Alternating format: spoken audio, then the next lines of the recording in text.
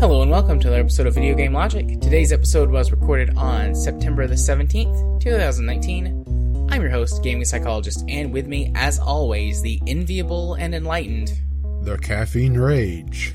On today's show, we will of course be discussing the games that we have played this week.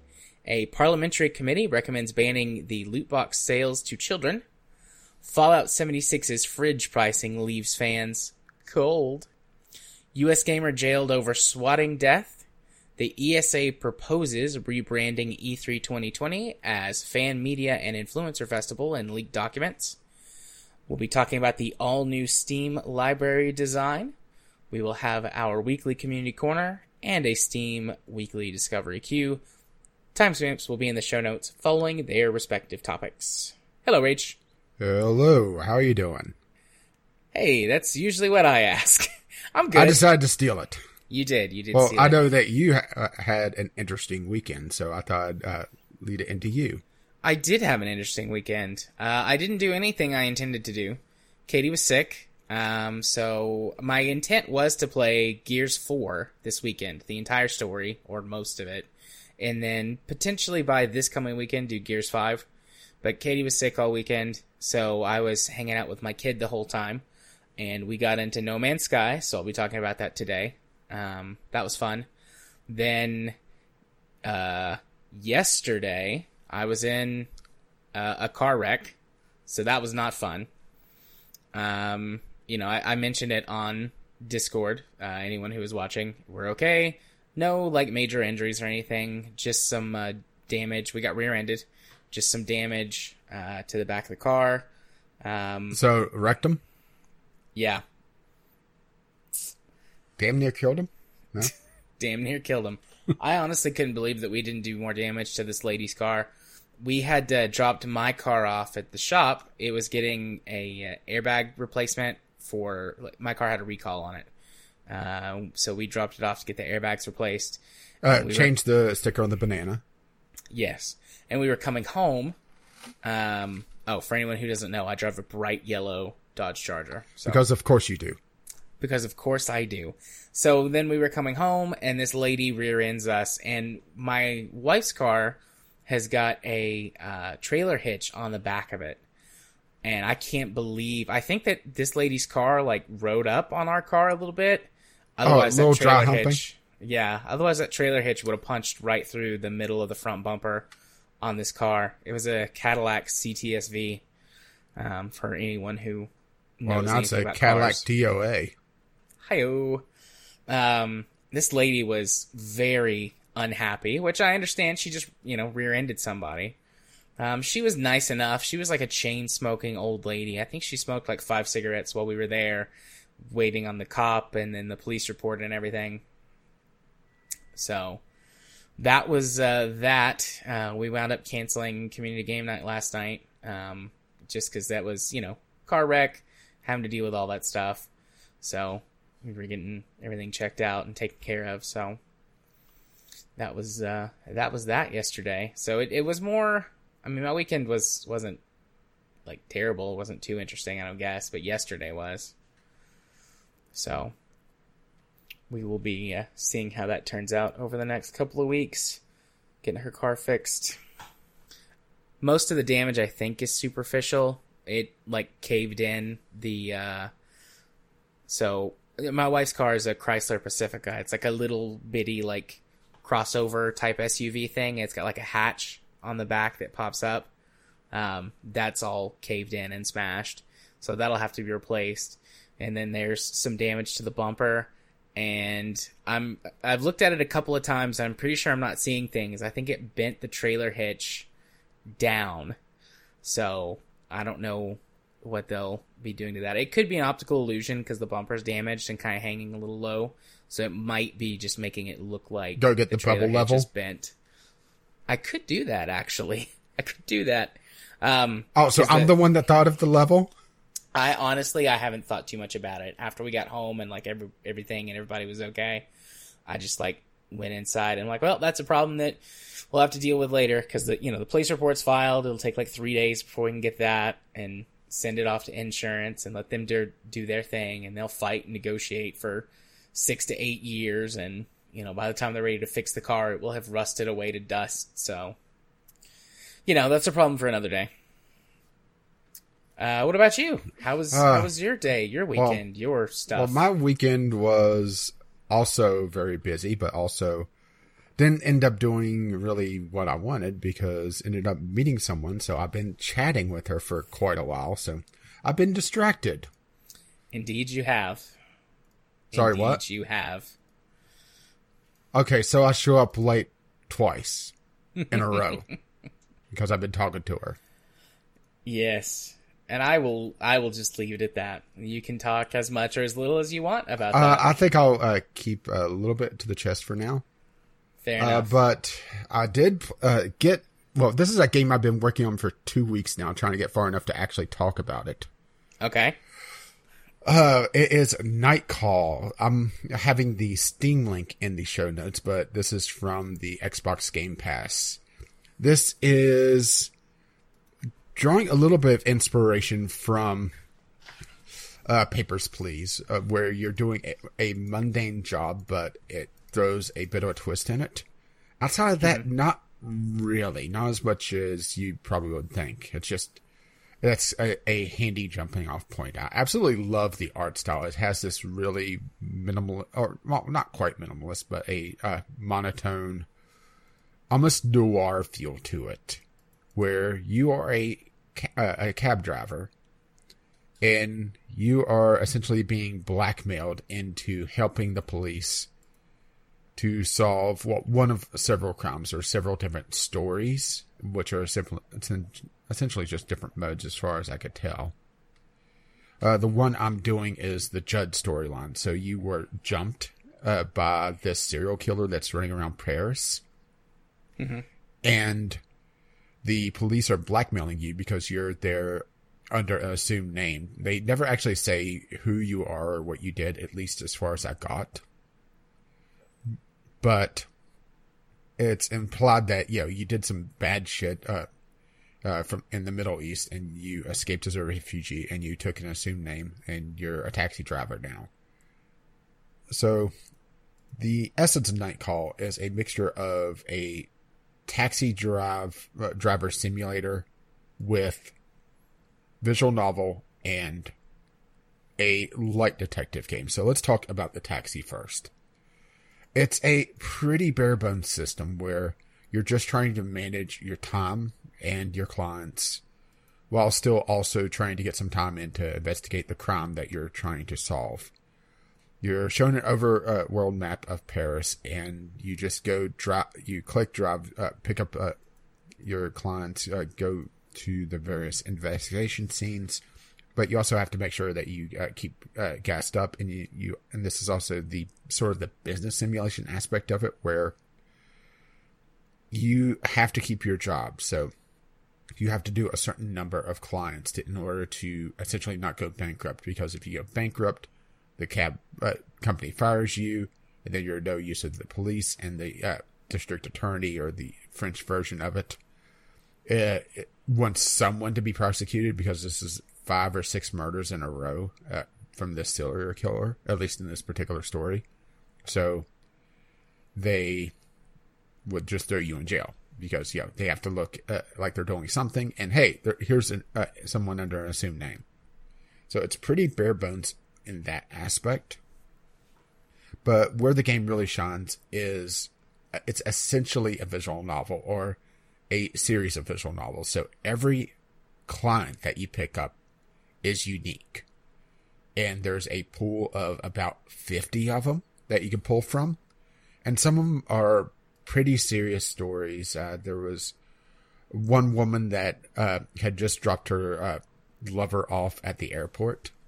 And she was going to lose her. She was there in Paris for a short time, essentially a vacation fling. And you have the option to talk to her to try to convince her to go back, or just to let go of the past that, it was just a short time thing. actually talked her into going back to, and emptying out her bank account and chase after her woman. There's no real right or wrong answers. It's more of a general choice, and it kind of branches out. But the thing is, that's kind of where it falls flat a little bit, is that there's only so much of a pool of passengers. So eventually you're going to start running into the same passengers over and over again if you start replaying this. And for a $20 game, that's kind of a bad thing, right? Yeah. Well, to be fair, I'm playing on Game Pass, so that's a little different, but still. But then there's some wacky ones. There's some weird ones. Like, at one point you pull up and a cat gets into the cab. And, okay. And it has a piece of paper on you to take it to the train station. And, you're taking it to the train station and you're having this one-sided conversation with this cat that's just sitting in the back seat staring at you. Then, as it gets out, you're figuring out, oh, it's a stray. It's, trying to escape the city, or at least that particular version of the story. There may be different versions, and it gives you a big tip if you're kind to it. And there's a lot of little moral choice aspects of, are you going to help out these particular passengers or not? There's some more serious ones, like there's a woman that gets into the cab, and she says, I know you're not who you say you are, but I think we could work together. You see, I run a boarding house for battered women, and I need someone like you. If at any point you pick up someone that looks like they need some help, bring them to this address. Don't worry, we'll pay you. We need to take care of these women. You have no idea if she's actually telling the truth or not. And she also tells you if anybody ever asks you to take them directly there, you take them somewhere else. So it's a little bit ambiguous of if that's a legitimate business or a legitimate way station for women suffering domestic violence, or if there's something seedier under the scenes, behind the scenes. And like I said, it's a really interesting game. It just feels like it's not done well enough for its price tag. Mm-hmm. So let's bring us to the third part, the detective story, which, as you're doing everything, you have little bits of time where you could, a client may give you a bit of information. You may investigate a crime scene or investigate, someplace that gives you some information. You may read the newspaper and notice something. But eventually you'll see, you'll start pulling clues together. And at the end of each day, you put them all on the big board and you try to draw conclusions from those clues based on one of 5 possible suspects. And I talked about a big twist before, and I was going to talk about this last week, but I didn't get a chance to. It was that I had a very, prominent suspect, one that was most of my clues were pointing to. Well, the police called and they had an alibi. They couldn't have been it. So, damn it. I was thinking that there would be, something else, but no, it's just kind of a spoiler so that it wouldn't be the obvious one. But the thing is that all the clues are automatically connected to the different suspects. So at the end of the storyline, it's just, okay, who do you think it is based off these clues? You don't have to bring any hard evidence, which I have to admit is a little bit disappointing. But, then again, I like detective games, so, it might just be, it's not scratching my niche, Yeah. If you like story games, and especially very short stories, sub 5 minutes, I would say this is definitely worth a look on Game Pass. It's very hard to really recommend it anywhere else unless it goes on a deep discount, because I'm just looking at this price on Steam and thinking, wow, no way in hell. There's a good reason why it's mixed reviews, and that's it. If this was a $10 game, I think it might be worth it. But then again, it's also one of those things that it is a very subjective game. And also, something else that's a little weird is in the visual novel aspect of it. There's no way to really back up if you misread something or you want to go check something, because that's kind of a normal feature of visual novels is a text log. Mm-hmm. Well, there's none of that here. You could set it to auto advance, but that feels like a sucker's bet unless you're, just trying to skip a client that you've already seen everything for. And really, all the difficulty levels are in this game is just how much of a multiplier the different actions have on their money. So, you keep a decent bankroll. You may spend a little bit on a newspaper every so often, or to buy a couple of clues, but nothing really required, just as long as you keep enough to keep your job. But I did like how varied the different stories were. There were the silly, there were the dark, there were there was a photojournalist that was having trouble with her parents, them not wanting her to go. So you say, "Oh, we're coming up onto a tunnel," and she's able to hang up the phone and she thanks you. And it's a very wide gambit, which I really like, but it's not what the game tried to bill itself for, which is disappointing. Right. It sounds interesting. This sounds like the type of game that's perfect for a service like Game Pass, because I don't think I would ever buy this, or at least I wouldn't buy it for anywhere close to the $20 asking price. But, I would play it if it was part of a larger service like Game Pass, which I might. Yeah, I would say it's definitely worth a look. I'm not sure how the other cases work out, if there's some sort of twist in them, or if it's the same thing. Oh, and it does have a very nice, sort of cerebral, atmospheric soundtrack that really fits in. It's one of those soundtracks that you wouldn't really notice it until you really start thinking about it. Mm-hmm. So that is Nightcall. I think that's about it for me. All right. Well, I have got 3 games, 2 of them much smaller.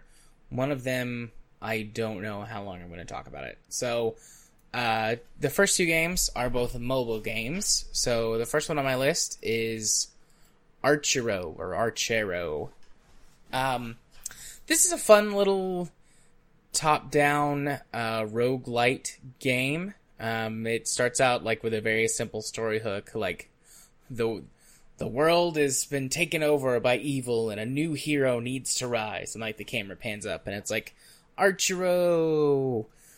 And there's a single button that controls the game. You can see it on any of the screenshots. It's just a little on-screen joystick, and you can touch the screen anywhere to make that pop up and wander, use that to walk around.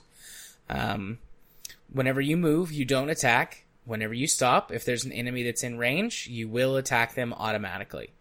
And so you just move to reposition yourself, avoid enemies, come into contact with them, and navigate the levels. It's pretty simple. There is some randomness to the levels. They're definitely not procedurally generated. I have seen the same set of levels a couple of times, recognized the different tiles, I guess is a better way to say it, because most of the time you can just see the entire thing on screen. Occasionally you might have to scroll up or down, but the width never changes. You play the game in portrait mode, right? Vertical. Yeah, in portrait mode. So you never have to go left or right, but sometimes you do have to go up or down to see the entire level. So there's some randomness to the tile sets, and there's some randomness to the enemies that pop up on the tile sets. But I'm pretty sure it's not procedurally generated. You start out very basic. You only fire 1 arrow at a time. But the more levels you go up, every few levels you get a power-up. There's a little creature that gives you a power-up, and it's a choice of a couple of different ones. And then every time you level up your character during your run, you get a new random ability as well. And there's a list of 3 or 4 that you can choose from, but they're all random every time. So some things that you would see, modifiers to your damage output. Sometimes it's just straight attack increase. Sometimes you fire will fire 2 arrows, or you will fire 2 arrows in like really quick succession, or you'll fire arrows diagonally as well as just straight up, or you can get fire arrows, poison arrows, you can get straight up health increases, you can get a shield, you can get these little like damage orbs that float around you and automatically attack enemies, and so on and so forth throughout the entire run. And you get through as many levels as you can, you die, and you earn a currency that can be applied to level ups that carry with you to, of course, make the next run a little better or go a little better for you. So you can get like permanent damage increases, permanent health increases, additional power-ups, like you can get like a starting power-up, for example, or you can get bonus power-ups. Like every 5 levels, you'll get 2 power-ups instead of just 1. Things like that. There's a few that I have not unlocked. The price for them goes up the more you unlock. So I've just been kind of working my way through them and seeing what all the different ones are. It has in-game ads, and it's got, an in-game cash shop. I mean, it's a mobile game. What do you expect, right? But it honestly has not been too intrusive. I haven't seen a single ad while I've been playing, which is good. Some issues that I've ran into with this type of game is it's like every time you complete a stage, you get an ad. But in this, I've only seen ads when I've died and have been taken back to the menu. It'll show me an ad. And then sometimes whenever I go to start, an ad will pop up, and then my run will start, and then I won't see another ad until I die. There could be a certain point if you get a really long run, because it looks like there's achievements all the way through like hundreds of levels where that you would see ads in between. I'd imagine that every so often you'd still get an ad, but it's not like every single stage, which is good. There are definitely certain power-ups that I have found that are better than others. Some of them are more situational, some of them more useful all the time.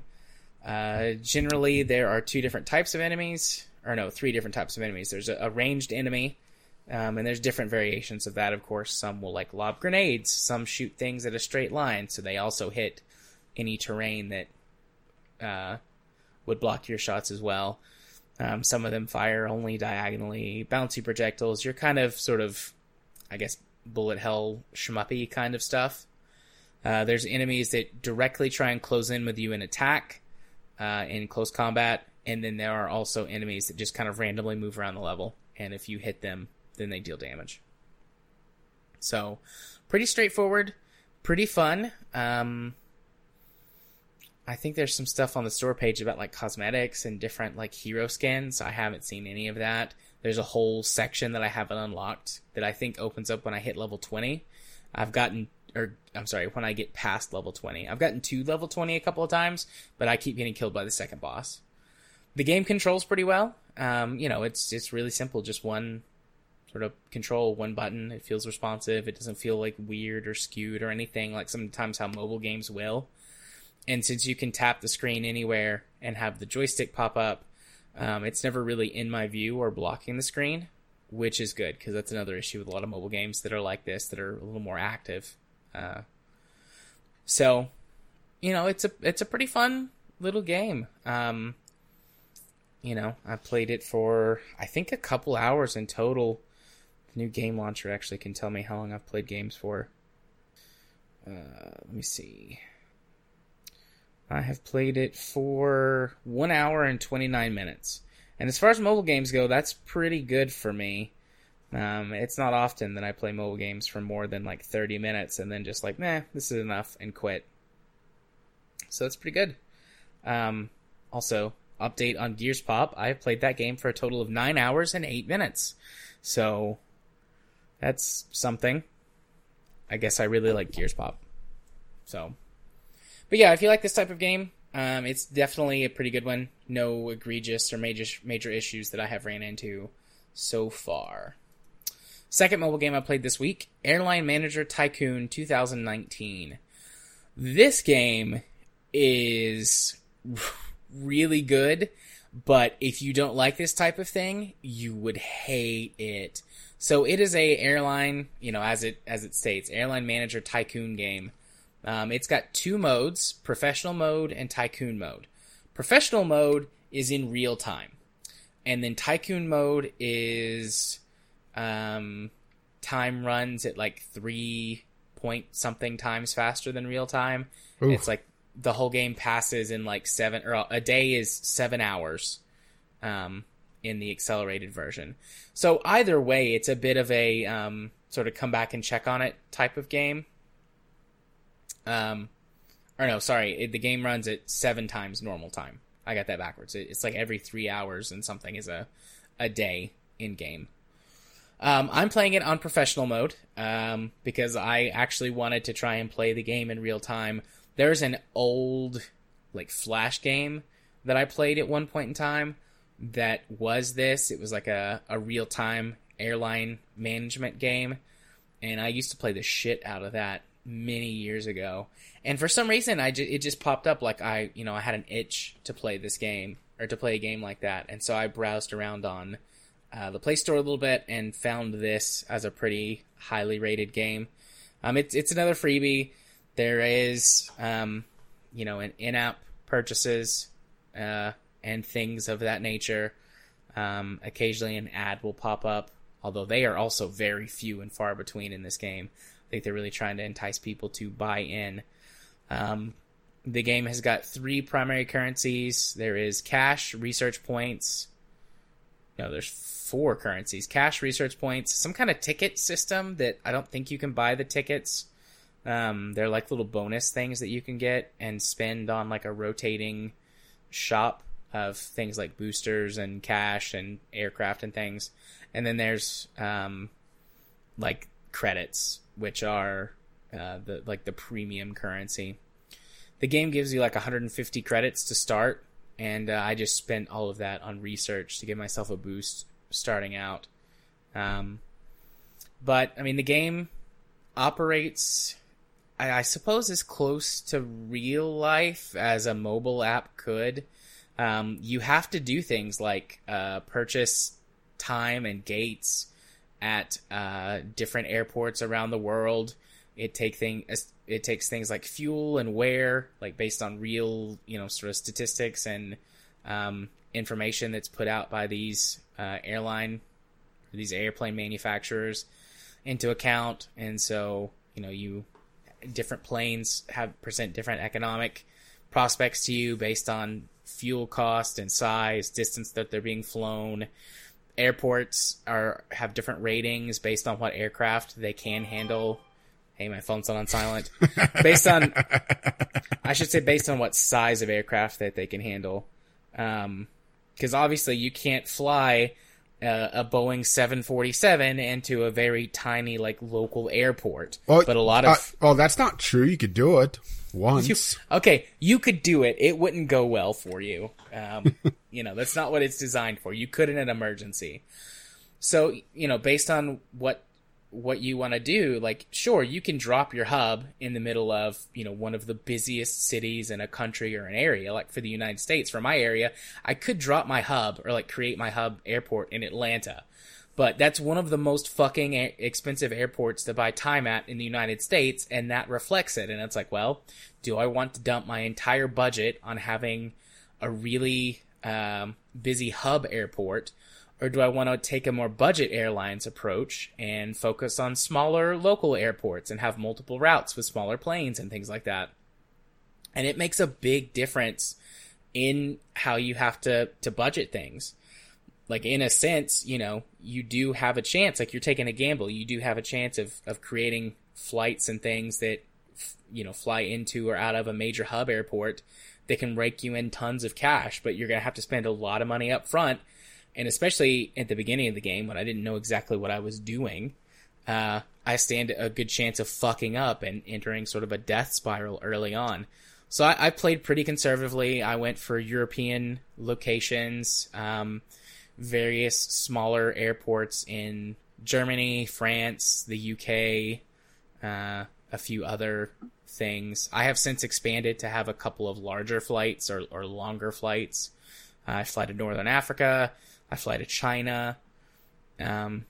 a few places like that are a little bit farther out, and those routes do make more cash overall, but the planes are more expensive. They have more fuel costs. They have higher maintenance costs. So I was pretty happy with my decision to hold off on investing in larger airlines.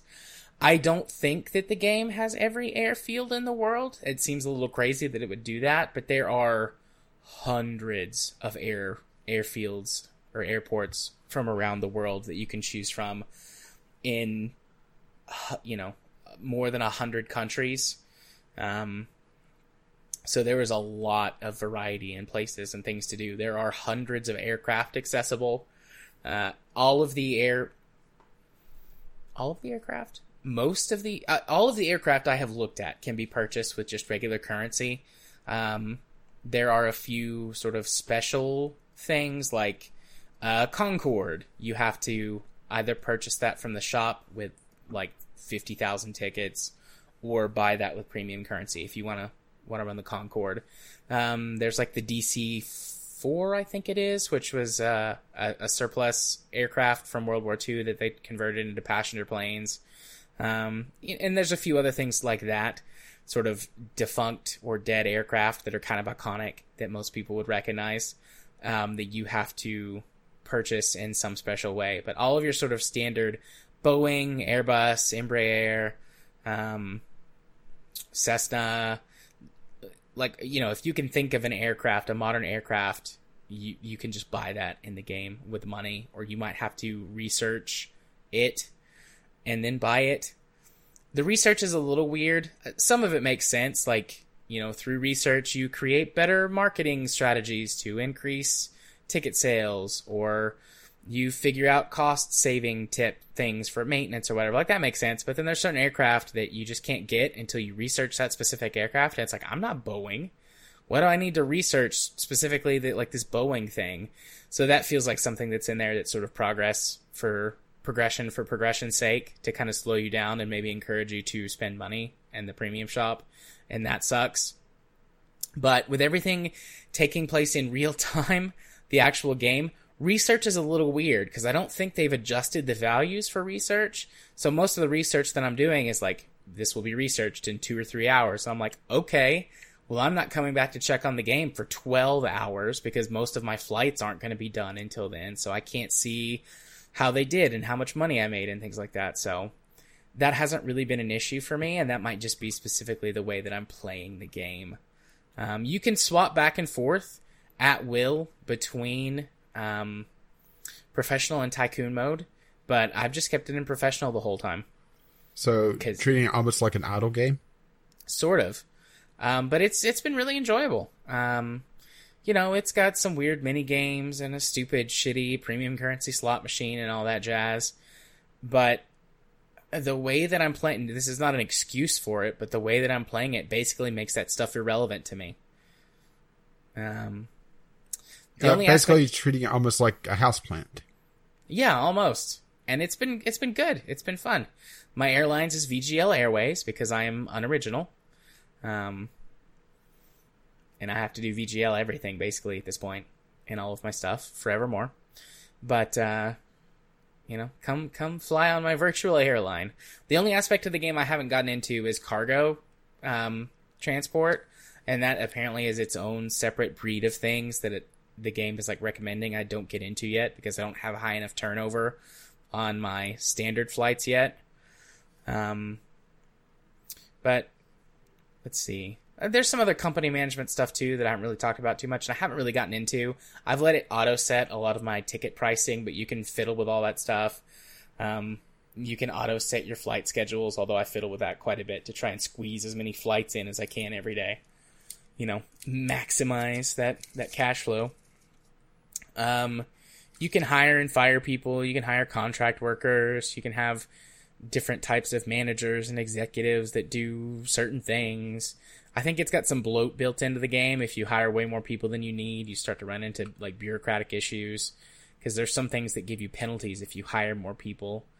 You have sort of staff morale to keep up with. You can do things like offer raises and benefits, and you can do pay cuts. You can contract people's jobs out. It gets pretty deep in the weeds on some of the simulation stuff, which is nice to see in a free app game. Yeah, this actually sounds quite a bit like my jam, you know? I'm actually rather impressed with this. I was expecting it to be rather hollow. Yeah, honestly, I was worried it was going to be. And there could be a certain point in the game where it's just like, oh, like there's no more to do? Okay, well, this is boring. But I've been playing it for several days now. 5 or 6 days. And still feel like there's stuff to do and discover. Again, that could be the nature of the way that I'm playing it, because it's only been 5 or 6 days, whereas in most sort of business or tycoon games, you play them for 5 days, and you've got like 10 years worth of time in game, so who knows how this could turn out. I haven't had to pay back my loans yet. The game gives you like real life? Just run that debt. The game gives you like $500 million to start with, which is like, holy shit, $500 million, but aircraft and airport gates aren't cheap, so most of that money dried up really fast. And then it's like, hey, you know, you can borrow money, right? And I'm like, well, yeah, but I have to pay it back. Not right now. You don't. Yeah, not right now.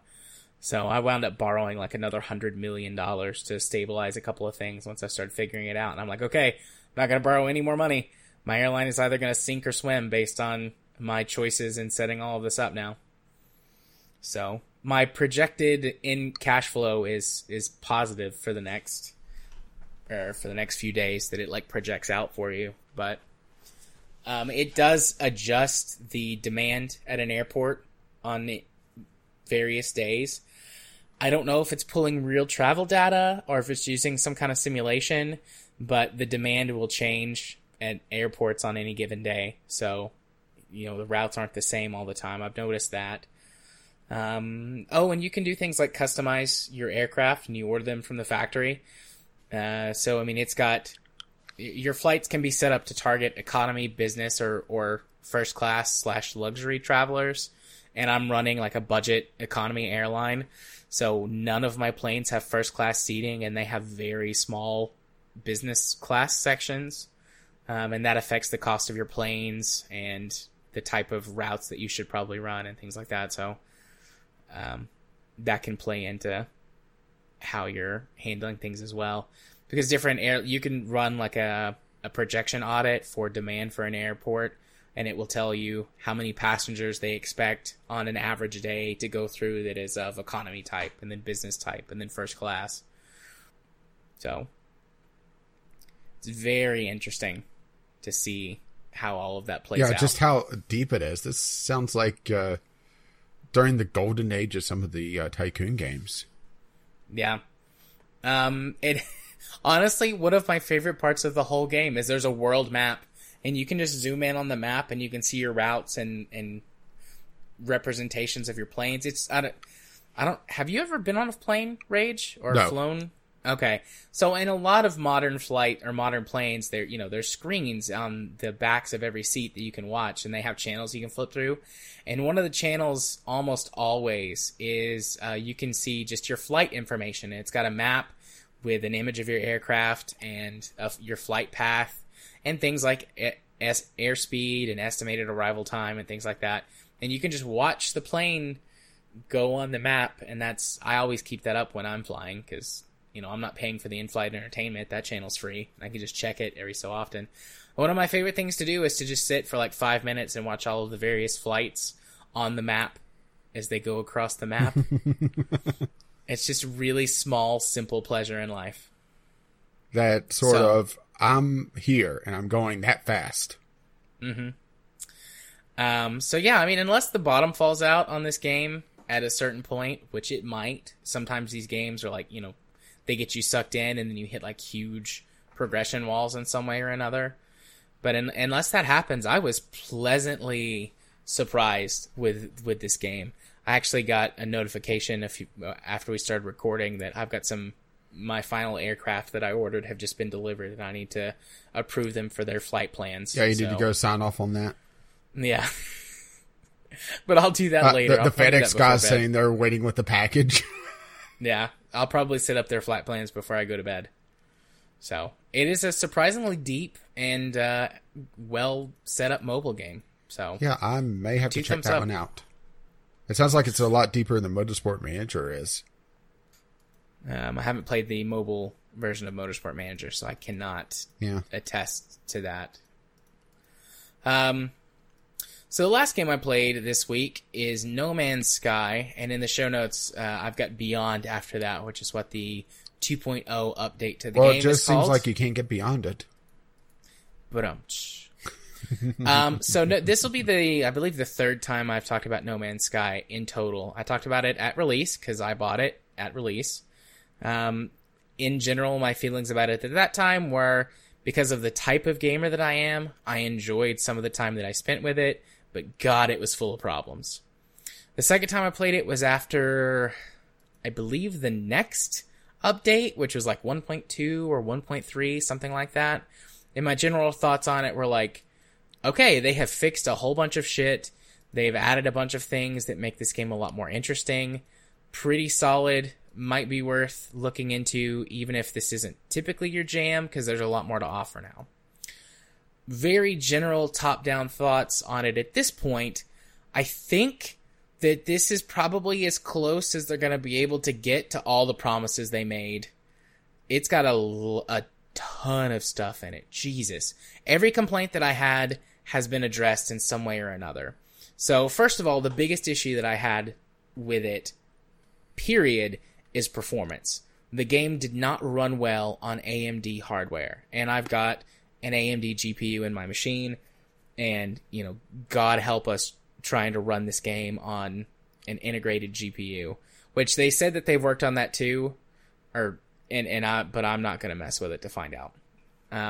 But they have done a ton of performance tweaks in general. They laid them all out in the huge patch notes for 2.0, but essentially they're not using, the biggest thing is they're not using OpenGL anymore. They switched it over to Vulkan, and it runs much better right out of the gate. The PC version also has a full proper options menu now with multiple levels to all of the different options, so you can dial in your performance specifically. But after dialing in the performance a bit, I've not had any dips below 60. The game tends to run for me at around 90 to 100 frames per second. I don't typically use VSync in games. I have experienced some screen tearing, particularly in space stations and on my freighter. So I have experimented with VSync on or off. With VSync on, the frame rate dips below 60 in places. With it off, it's never dips below 60. So I haven't decided exactly how I want to go with it there, but the screen tearing isn't bad enough that it's like hurting my eyes or anything, or like ruining the experience. So, on that front, I just have to decide, how I want to do it. But the game still looks excellent. I don't know if they did things like any upgrades to like textures or anything like that. The game looks gorgeous. It's always looked gorgeous. It's not so originally, and even into the next update, it was a lot of palette swaps when for different planets and things. I have not experienced that as much. I started over a completely new playthrough just because I wanted to see the major differences in the game, the lead up, the early game, how long it took to get to certain things. And I've explored quite a few planets, quite a few systems, and I haven't really felt like it's been palette swappy. There are some things that I can see like, oh yeah, that's, very closely generated and looking like that other thing over there. That is still an issue. I think that will always be an issue that they will never be able to fix. There's just only so much you can do with procedural generation within the limits that you have to confine it to. But for things in general, just like the general look and feel of planets and weather effects and things like that, I think they've done a lot to make it feel a lot less palette swappy. I've definitely felt like I've ran into a lot more interesting, unique planets and environments than I have in my previous playthroughs. And I've got nearly 100 hours in this game at this point across all 3 iterations so far. So, I mean, it could be more extensive for sure based on the size of this game, but also that's a shitload of time for sort of your average person to put into a game. And I feel like I'm finding unique experiences. I'm finding a lot less broken shit. In fact, I haven't found anything that has been like a buried building where an objective is in the ground inside the building, or buildings that spawn without doors or things like that. Or you just have to get the dig tool out. Oh, wait, wrong game. There is a dig tool, actually. Oh, I was thinking Astrodeer. Gotcha. It's the terrain manipulator tool, but I mean, you use it for digging and then building up terrain. But you know, I haven't experienced any of that. There is stuff underground that you're supposed to find and sort of excavate, with some of the new missions and exploration things like artifacts and things like that that you dig up. But anyways, the game feels a lot less buggy. It has crashed on me once since I've been playing it, which sucks. But, you know, there's lots of PC games that crash. It hasn't crashed copious amounts of times like it did in the early days. So as far as stability goes, much more stable overall. A lot more unique. I feel like they fixed a lot of the bugs with it. No more weird graphical glitches, which I think that was because I was on AMD hardware and it just didn't agree with AMD hardware. But I haven't experienced any weird flickering or palette issues or textures being replaced or not loading. Like, I haven't experienced any of that. More unique experiences. I ran into something today I'd never seen before. I landed on a space station. So the way that you upgrade your suit has changed since in previous games. The way that everything is upgraded is different, and it's way better than previously. Used to, you had to find upgrades for your spacesuit on planets in these little like cargo drop pods, and now you can just, every time you go to a new system, a space station has the one. You can just purchase it, and then go on about your merry way. So you get more reliable, regular spacesuit upgrades. So every time I go to a system, the first thing I do is pop by the station, buy a spacesuit upgrade, see if there's any good missions on the board, learn some new words from my alien buddies, and then move on. I land at this space station and it's abandoned and broken down and covered in like this weird goo stuff. And I've never seen that before. And it was actually really creepy, like really atmospheric, creepy. There weren't any monsters, no jump scares, nothing like that. But it just like felt ominous, which was nice. I had felt that a couple of times previously playing, like landing on a desolate planet with no atmosphere or with like lightning storms on it or something like that. Just like the eerie blackness and silence in space. And this felt a lot like, honestly, like I was in an Alien, like I was in Alien, and the xenomorph was stalking me, and it just didn't like come out to get me. That's what it felt like. And I was like, oh fuck, I gotta get out of here. Or some of the Alan Wake stuff. Yeah, or some of the Alan Wake stuff. I was like, I gotta get out of here. So I hightailed it back to my ship and I left. I think there was actually some stuff I left on the station, but I don't like to be scared, and it was making me scared, so I left. I had never seen or experienced that before, so I don't know if that's brand new or if that's something that just has a low chance of finding, and I actually stumbled across it. But that was an interesting new experience that the game gave me. Other changes that have happened, the entire progression system is completely different, but it's so much better. In the initial game, it was just grindy as fuck. Everything was just grind, and it got really tedious really fast. By the time when I played it the second time, they had introduced this mission system where you got some people who came to your base, and you progressed through a storyline, and they gave you all of your base upgrades and parts and things for like your exocraft, which are like a little rover, and that comes in a few different varieties, but your rovers and things like that to build your base up. And that was less grindy, but still grindy. Now, there's this thing called, I think it's the Nexus Hub or the Atlas Hub, something like that. And you get it very early on, and you through that you get access to all kinds of upgrades, whether you can just buy the upgrades for your base. You do have to collect something called salvage material, so there's still a little bit of a grind to it. and if you hate grinding at all, it's probably too much grinding, but you just collect them naturally through the course of exploration. And then you go and you trade them in for your different base upgrades. You can get the base upgrades in roughly any order you want. There's different research trees where you can go down to get these upgrades, but you can get things like the teleporter very early, which allows you to quickly teleport around from your base to other bases that you have or space stations. So it makes travel a lot easier. You can get that very early. You can get various resource production things a lot earlier in the game. You can do things like harvest. You can collect gas out of certain atmospheres. You can mine minerals on deposits and things like that. You can get up to all that stuff really fast this time. The building requirements to build all of these things have been streamlined a lot and don't require as much super specialist materials anymore, so that it's much quicker and easier to build a quick base, and you can build and move on. An issue that the game had in its previous iteration was you kind of had to focus on, do I want to sit and build a base for 20 hours and get it right and then just leave it, or do I want to explore and deal with a base later?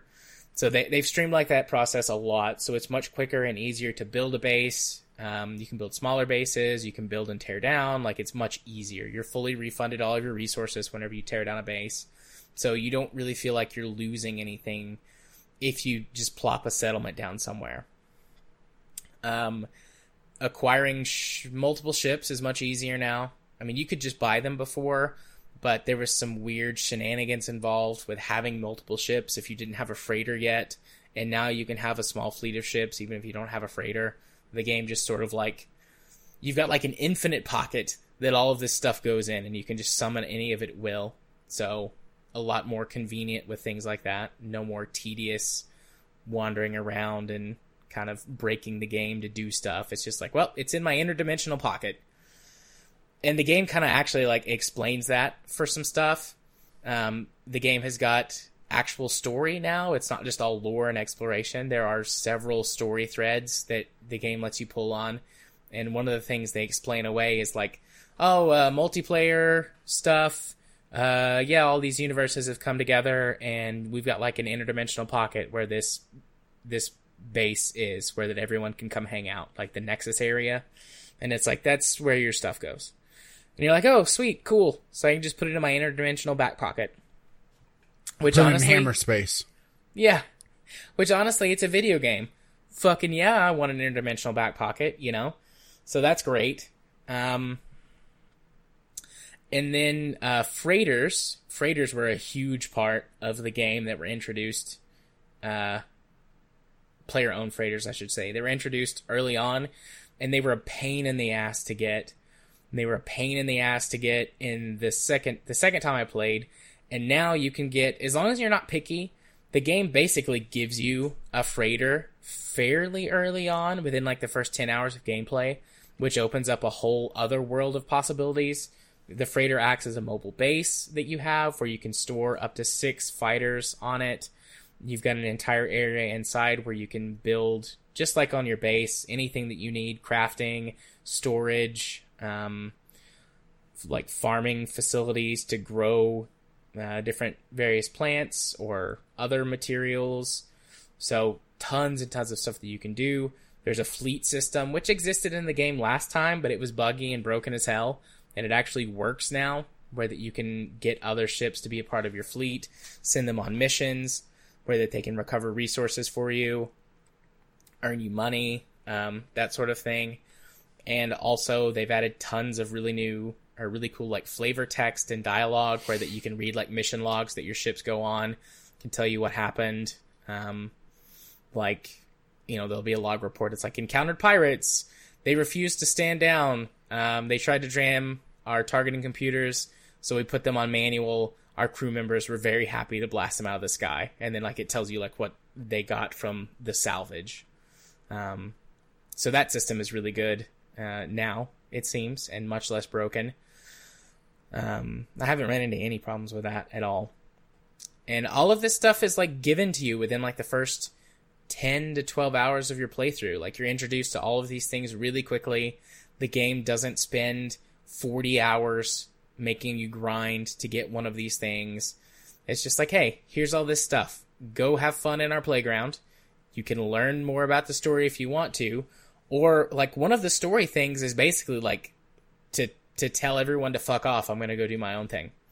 Like, there's 3 major story threads. One of them is the Artemis storyline, and he's, like, a dude who is also a traveler like you, who's trapped in the interdimensional pocket, and it's a way to get a bunch of lore and backstory and to get some equipment, some other equipment fairly early on, like some suit upgrades and stuff. There's the Atlas Path, which has always existed in the game, which is where you're tracking down these weird space monoliths that lead you towards the center of the galaxy. And then there's these 2 dudes hanging out on the space station, or in the Nexus hub, they're not hippies, but they're like super fucking carefree. And they're just like, hey, you can go do whatever you want. Here's some coordinates to a cool thing if you want to go check that out or not. We don't care. And you can like just set that as your main path, and it just gives you a little marker to where the Atlas hub is in your system. And then you can go do whatever the fuck you want. So, multiplayer, I haven't experienced multiplayer yet, aside from being in the hub. There's like usually 10 or 12 people running around in the hub, but there's no way to really grief or hurt other people. There's special missions that you can go on together, which I haven't even unlocked those yet. But I do see people, so-and-so is starting a mission in the Nexus hub. I haven't unlocked that yet, so I don't know how those work. Apparently, according to the patch notes, up to 32 people can play together on PC now, in the same localized space. So that's pretty cool. But like I said, I haven't really done much with that yet. So, it's weird to think about this. Like, No Man's Sky was generally a piece of shit in the beginning unless you really loved that type of game. And in the middle, it was pretty good, and I could feel comfortable recommending it, but it still had some caveats. But now it's just a good fucking game. Like, for all the shit we've given it over the years, they stuck with it, and they made it a good fucking game. And in the environment that exists today, where most games are full of loot boxes and microtransactions and bullshit, the fact that they've done 3 years of updates that have not been DLCs, or that they've not put microtransactions or slot machines or anything into this game. They've just kept their heads down, their noses to the grindstone, and have worked really hard to make the initial game that they promised. I gotta give them credit for that. Anything could happen from this point on that could fuck all that up. It's not like I'm giving them a pass, and now if they do something shitty, like, I'm okay with it. But where it stands, it's a good game that I could easily recommend to anybody who likes exploration and crafting games, or just sci-fi stuff in general. You want to go explore a cool world.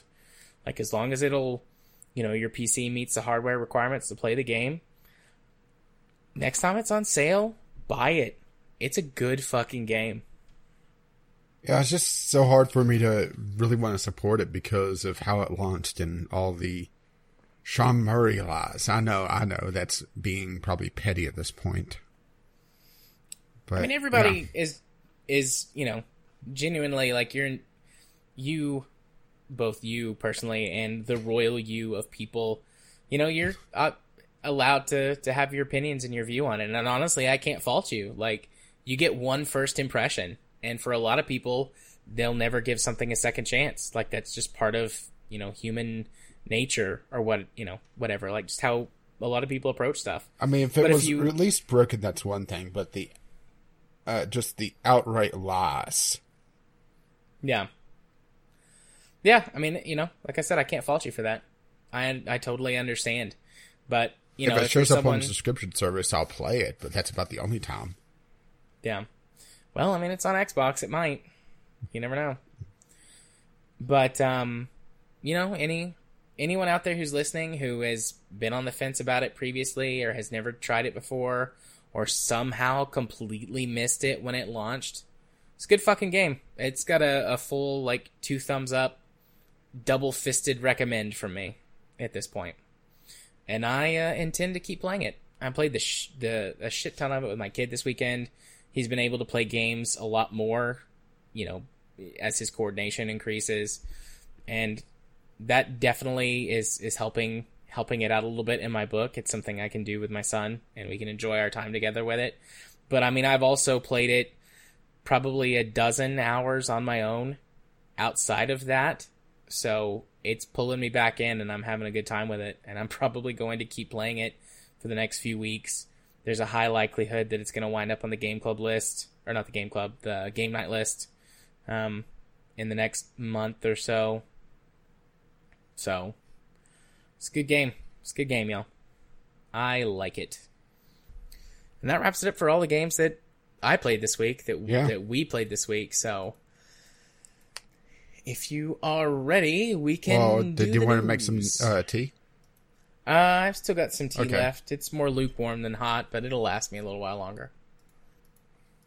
So yeah, moving on to our first news topic of the night. This one is probably the big one. Parliamentary committee recommends banning loot box sales to children. So this news story sort of dropped last week, but we held on to it to see what sort of developments were going to come out of it. There was a committee in the UK investigating loot boxes, and they published their findings. The full finding, because it did cover more than just loot boxes in video games. The entire investigation or report or whatever covers a lot of stuff. But the section that pertains to loot boxes, you can go look that up. It's public, and read through the whole thing if you want to. There is a decent amount of legalese in it. But what it boils down to is that they believe that loot boxes constitute gambling, and this is a case where that technology has outpaced the law. And they're recommending that video games with loot box mechanics in them be treated like they are gambling, which has opened up a whole can of shit. Oh, yeah. So, I know the ESA has come out against this. Of course they have, right? Yeah.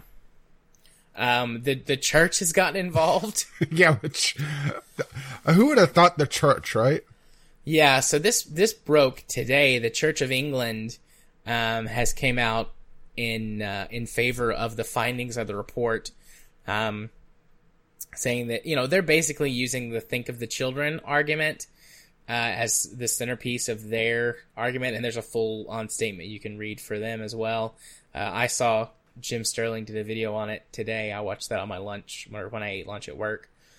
But essentially they're calling out, gambling and the use of using these gambling-like mechanics and gambling imagery and, things like that to pull on people's brains, and talking about how vulnerable children are, and that these companies, I think it keeps calling them entities, actually. Entities are... Considering, in the U.S., companies are people, right? Yeah. But how these entities are taking advantage of our children and our youths, and how we should be doing something to protect them. At one point it says foreign entities, which are not governed by our laws or something like that. Like in reference to the UK, and I guess any power that the church has from a legislative standpoint. Any influence they have, maybe, is a better way to say that. It's interesting to see that, but basically Jesus hates loot boxes, guys. There's the episode title. Jesus hates loot boxes. Very clickbaity, but how could I not? Well, Jim Sterling didn't. I didn't resist it, right? Yeah. And I strive to emulate him as much as I can in my everyday life. Things shoved up my ass and all. So, thanks Satan for you? Thanks Satan for me. Hell yeah.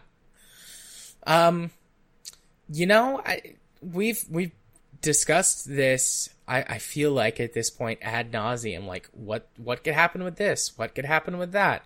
We've seen a couple of countries come out and outright say, they're gambling. Belgium has been the big example.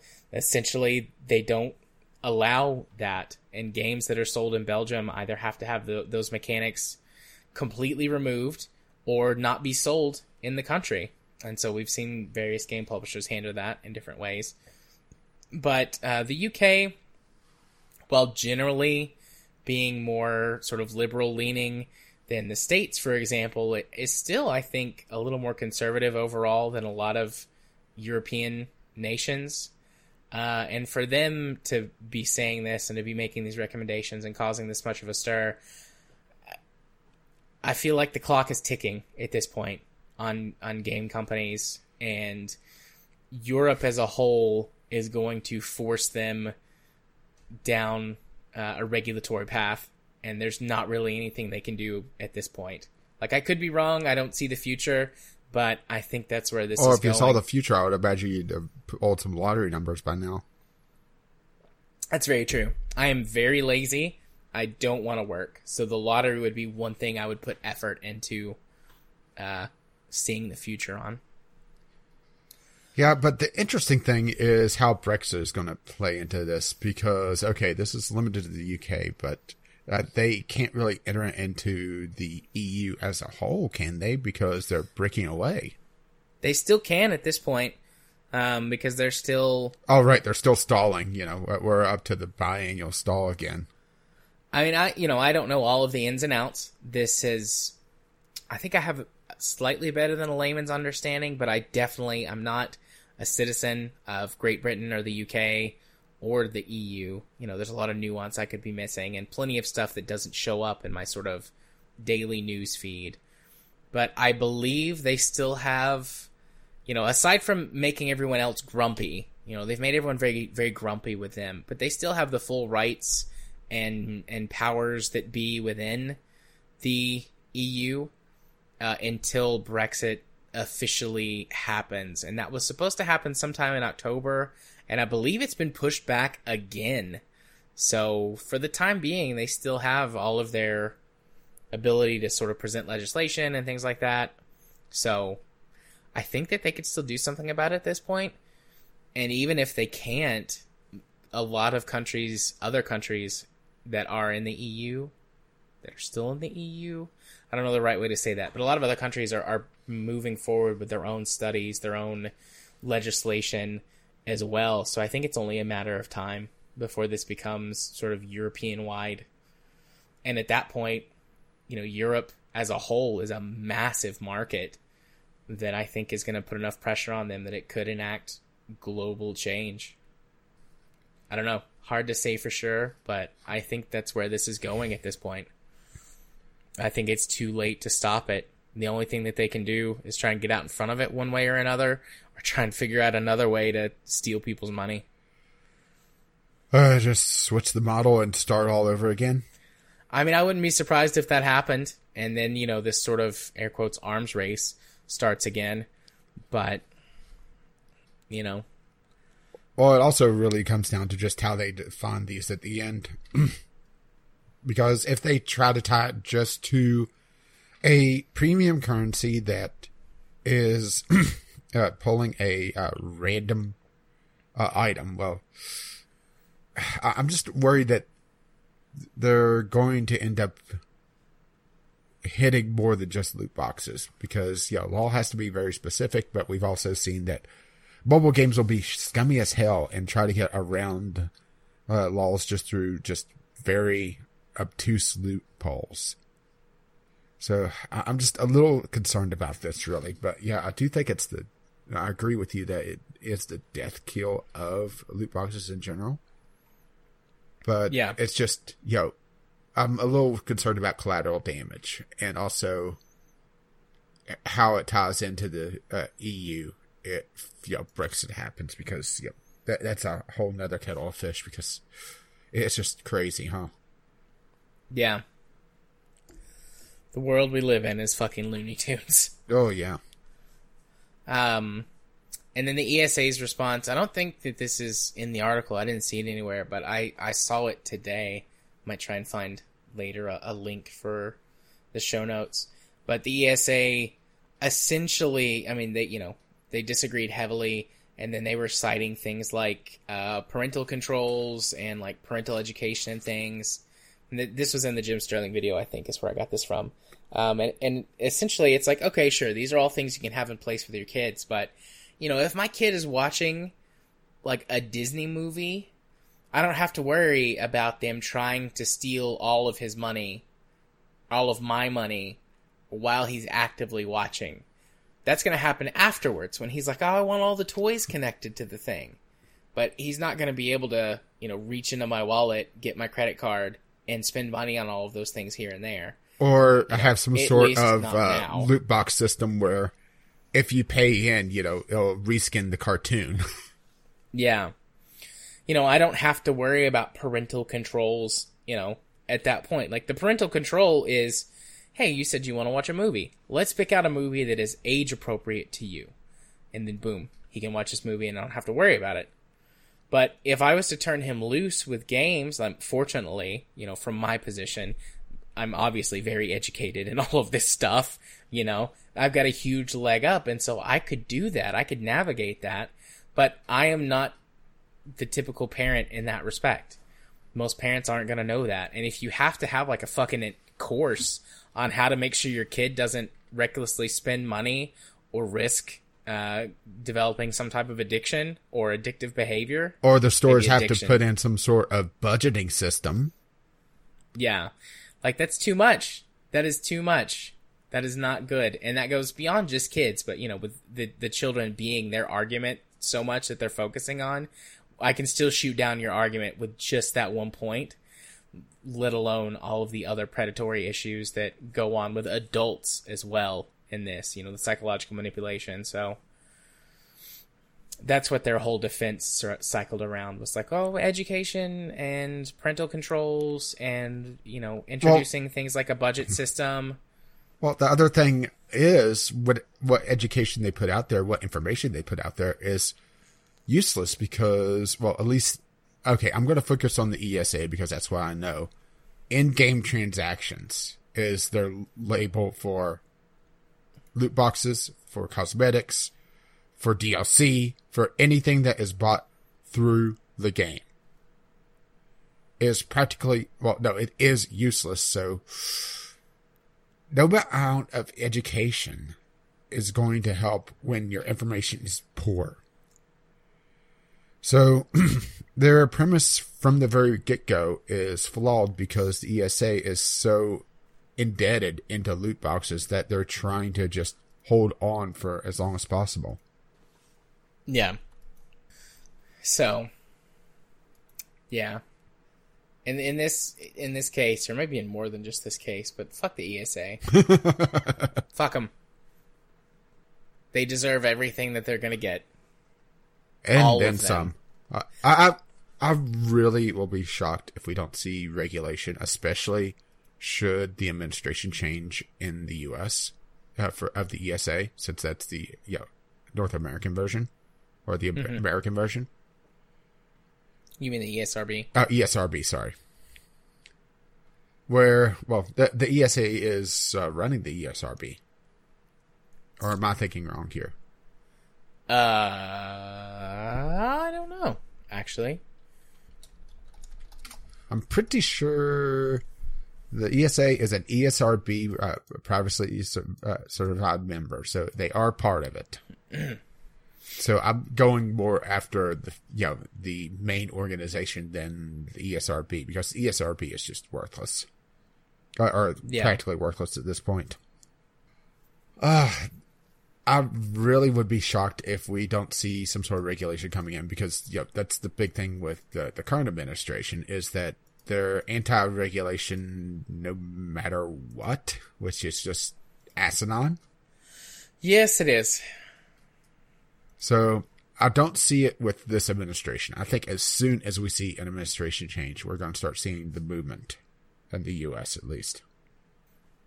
Yeah, I think we will too. Fuck the current administration too. Fuck them. Well, if you get paid enough, sure, but that is very true. Very true. feeling feisty. Yeah, really. I'm all fired up. Well, let's cool it off then. Alrighty. I don't know why. That was probably funnier than it should have been. Well, you started, so. I did. I wasn't thinking about the segue, though. Fallout 76's fridge pricing leaves fans cold. And me too. Very cold. Fallout 76. The spoiled fish that keeps on stinking. Indeed. We did not make any sushi out of this. It was very gross. Yeah. This was carp. Let's be perfectly honest here. So, Fallout 76. They broke their promise again. How about that? Because the big thing was that their cash shop was going to be cosmetic only, wasn't it? Yep. Cosmetic only. No buying power. No pay to win. advantages. Well, No pay to win. One of the things about a survival game is looting, gathering stuff. I think that's fair to say, right? Definitely. Well, they put in two things into Fallout 76 in this latest update. Where, a refrigerator that keeps food and drinks fresh for longer. Reduces spoilage rate on food and drink by 50%. And it's a cash shop item only.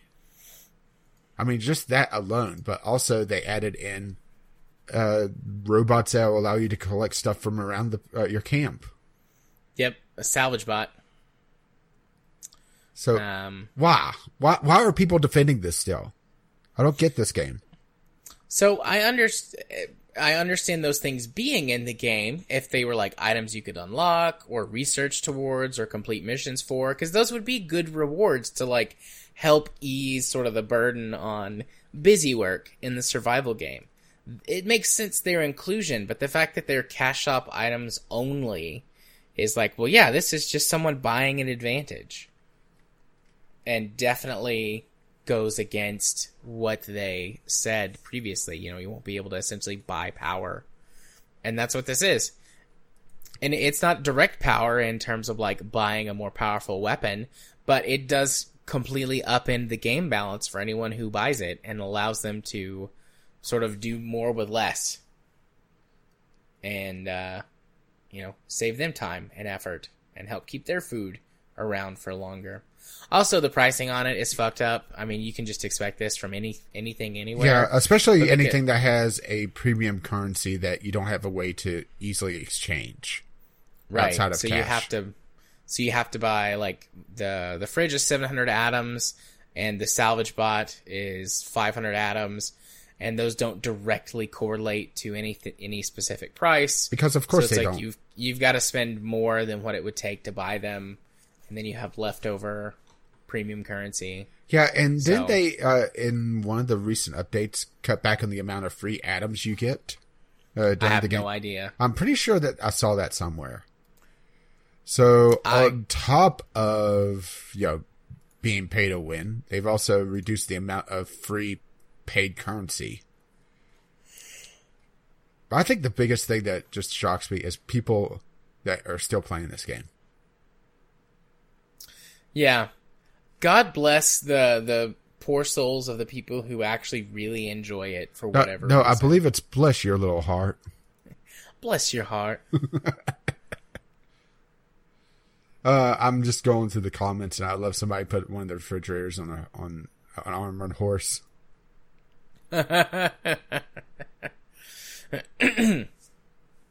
Oh, the days of the of the horse armor. We were so naive back then. Yeah, we should. People that called for the slippery slope. They saw it, huh? They did. I was but a young lad who had no understanding of such things. I mean, technically, I did buy the horse armor because I got the Game of the Year edition. Yeah, I did too. We're part of the problem. Yeah. I don't do that shit anymore. How old was I when Oblivion came out? You're about to make me feel ancient, aren't you? I am.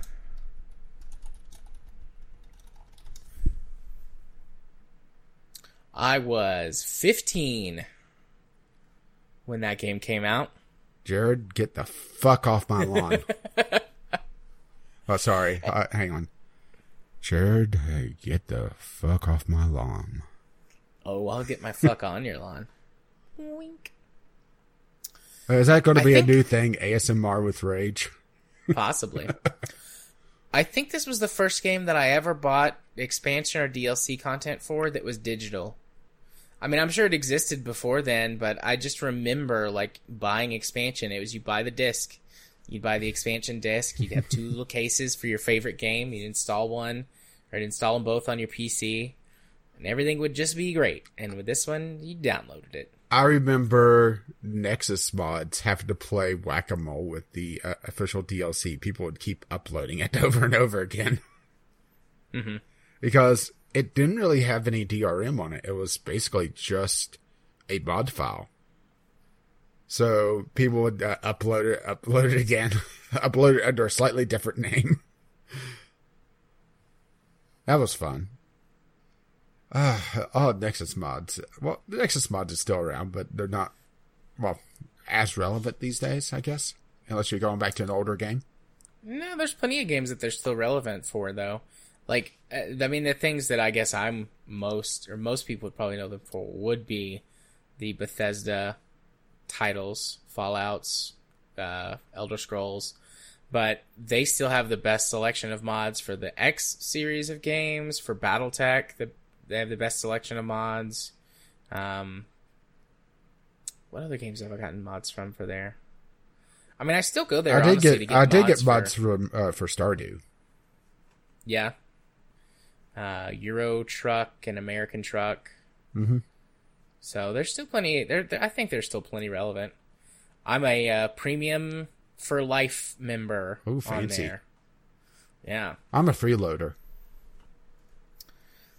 I was a freeloader for a long time, but I was like, I'll give some money to Nexus.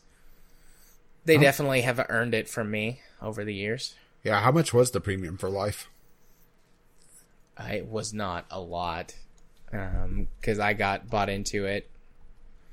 Oh, I don't know if it was early on. I bought into it several years ago. Like $100 or something like that. I mean, that could be a lot for somebody, for sure. I'm not saying it's like, it's only $100, but I mean, that's a decent size for a microtransaction, right? $100. Yeah. Let's see. So ad-free for Life is only a few bucks. The Premium for Life, I don't think you can buy Premium for Life anymore. Can you? Yeah, you can't get Premium for Life anymore. Oh, yeah, you can. It's $50. Oh, they discount it. So maybe that's what I paid for it. I honestly don't remember. It was years ago when I bought it. It could have been $100 then, and then they've reduced the price over time. But anyways, yeah. Premium for Life. Woo, Nexus mods. Anyways, fuck Bethesda. And fuck Fallout 76. And fuck the ESEA and fuck the ESRB. Yeah.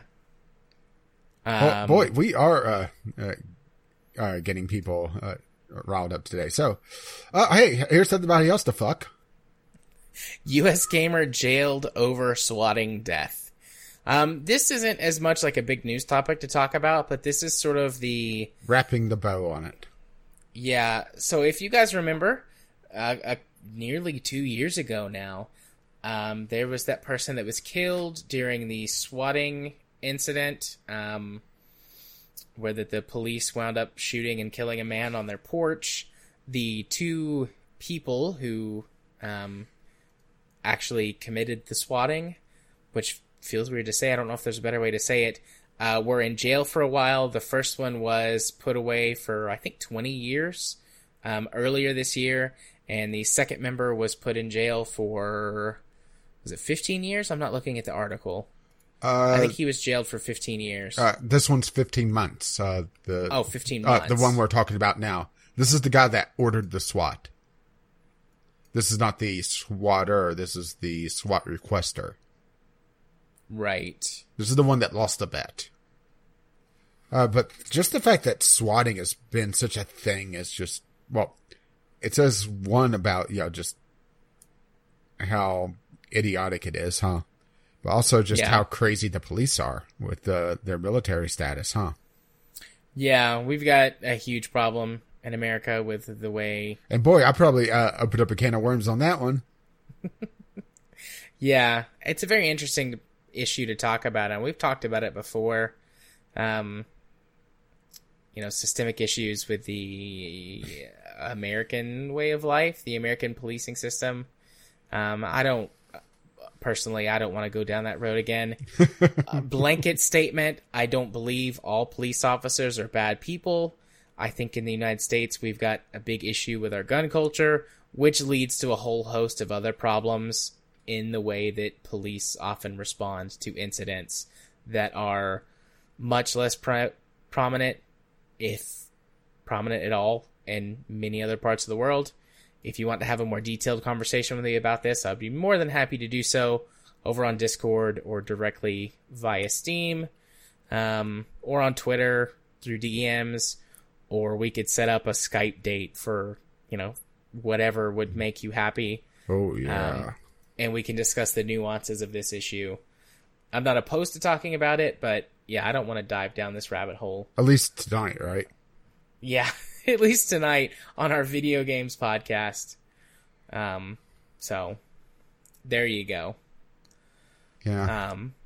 But yeah, there's not really a lot to say here other than just like, hey, this is sort of, this chapter closed. There's always a chance for appeals and changes in legislation and, et cetera, et cetera. But for now, potentially forever, this issue with these people in particular is done. I hope it never happens again. Truthfully, given the amount of people and incidents that can happen, I hate to say this, it probably will, but I hope it doesn't. And I hope that it doesn't become a common incident. Rare tragedies are something that we can, I think, handle in life. But when it becomes more of a statistic, then that's much more of an issue in my mind. When it becomes so common that we don't even think about it. Yeah. What was it? A single death is a tragedy. A million deaths is a statistic. Yeah. Joseph Stalin. Yeah.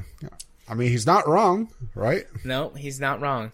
Of course, that makes for a portion of the American public immediately discount anything I would ever say because, I quoted him. But at the same time... You're a communist. Well, no, they would discount me anyway because of my political leaning. So, fuck them. Yeah, fuck them.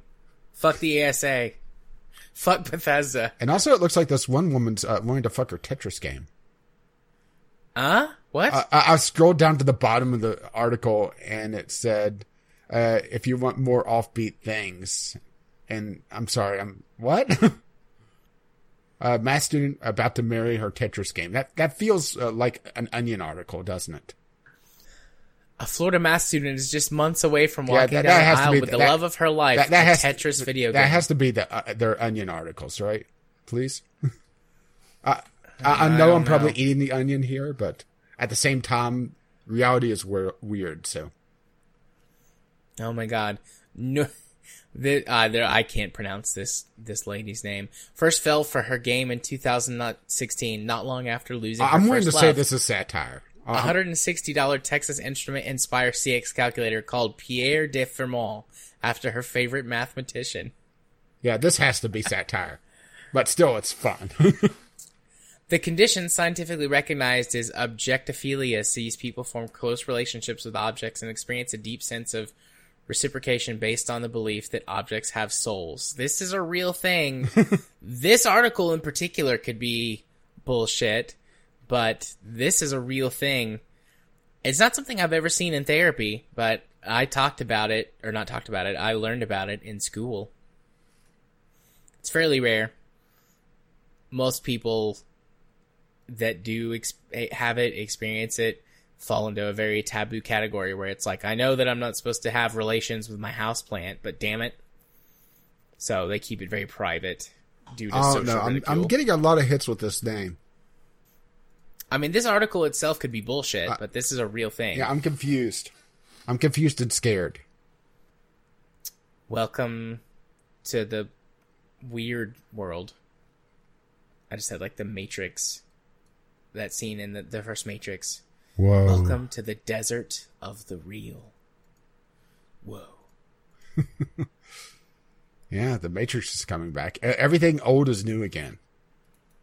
And shittier than before. And now I'm sounding like Jim.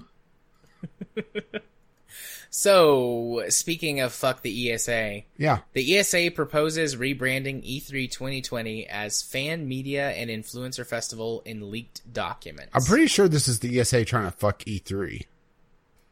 Yeah, I mean, we've had conversations. I don't remember. Sometimes it's hard to remember what we've talked about on air and what we haven't.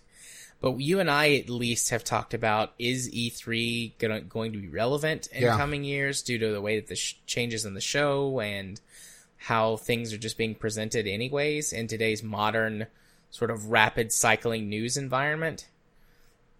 And this is just another thing that makes us think, yeah, it probably is going to be irrelevant in coming years. Yeah, especially if they just kill it like this, because, phew. I mean, it seems like what the intention is for this is to take it from something that's more about big announcements and things like that and making it into more of a consumer show, something that feels a lot more like Comic-Con, where that there are, like, you know, some big events that developers and creators go to put on, but it's more about getting people the communities involved, the communities involved. I don't know if that's necessarily a bad thing. Yeah, but I it don't know if doesn't it's a need good to thing take either. over E3. Yeah, but, you know, I don't... And also, honestly, I'm always hesitant whenever they start bringing influencers in, because 9 times out of 10, I don't know who the fuck they are. Yeah, but there's 100 million kids who do. That's the weird thing about influencers. Yeah. And just general culture, pop culture, as we age. But all the kids know people and things. Well, as long as they don't know my lawn. What if they mow your lawn? Is that okay? Well, considering I, have someone else to mow my lawn, no. Get the fuck off. So, I'm pretty personally indifferent about this. I don't know if it's a good thing or a bad thing, but EA sucks too, but fuck E3, EA. E3 has been waning in relevancy over the last couple of years anyway. Well, I think they haven't exactly done themselves any favors, because how many games have we seen that's been announced on the big stages in the last couple of years either come out as a disappointing title, see No Man's Sky, or just didn't come out at all, or has been delayed over and over and over again? I mean, there was that one Dragon game, Dragon Scale, from like the one that got canceled. Yeah, from Platinum, I believe it was. Yeah, that game looked amazing. I'm very sad. Yeah, I mean, that got canceled. Remember the really happy woman that was at the Bethesda conference, about the only shining light at the Bethesda conference? No, I don't remember. She was adorable. Was she the Asian lady? Yes. Yeah. She left the company. She's no longer part of that project. Well, good for her. Yeah, she got away from Bethesda. Fuck Bethesda. Only if they're a Tetris game. Sign me up. Yeah, it's just...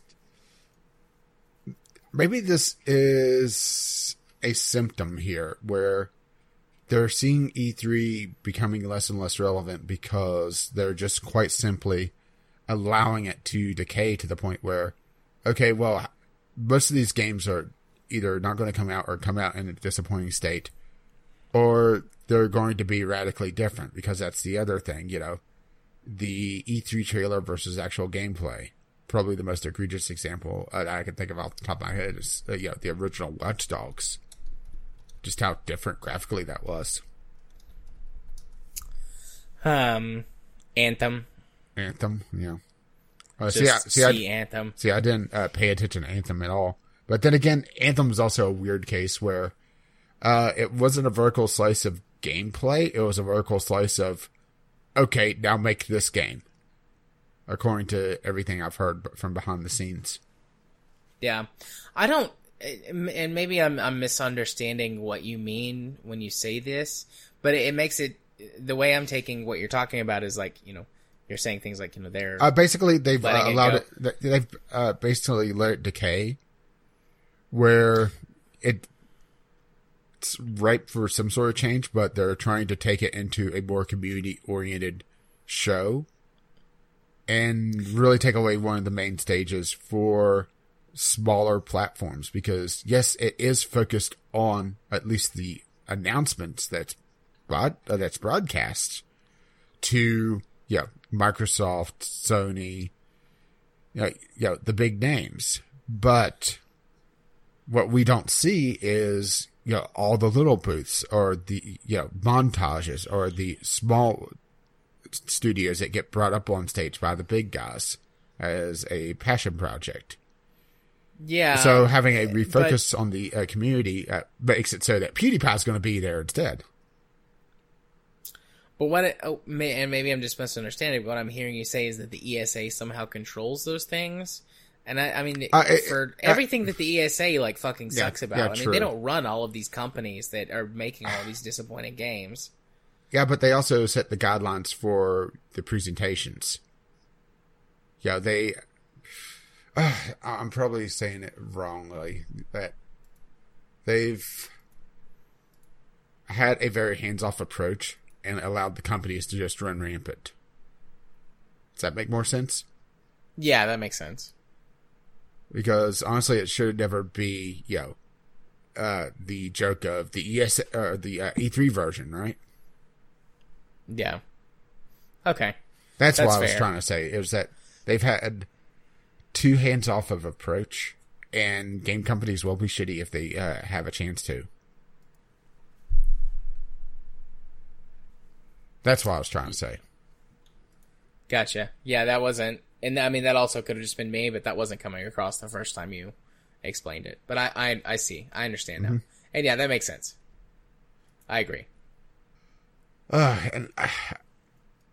Actually, the idea itself of a community-focused event like this isn't bad in of itself. Okay, they need to workshop the name. I think that's fair, right? Yeah. But make it something separate. Yeah, they could do 2 separate events. That's a lot of work, though. Well, it doesn't have to be around the time of E3 either. Yeah, they are pretty fucking lazy, though. Yeah, I mean, they make you look like, you're on your game, huh? I know, they do. They really do. I've not released thousands of people's information online. Via a spreadsheet. An Excel spreadsheet, was it? I believe so. That was just, there on the server. The forum was just dumping into it. I mean, that's an amazing amount of laziness. Would applaud that, but I'm too lazy. Nice. I would say more, but I'm too lazy also. Well, how about we talk about somebody that hasn't been lazy? Yeah, let's talk a little bit about Steam with their new Steam library updates. We mentioned this last week, that it was going to be coming. It launched into, beta today. Yeah, open beta. Open beta today. And I have been playing around with it a little bit. Yeah, I played around with it some. I'm still on the, getting used to it phase because, let's just put it this way. When I had to load everything that initial time, it was laggy as fuck.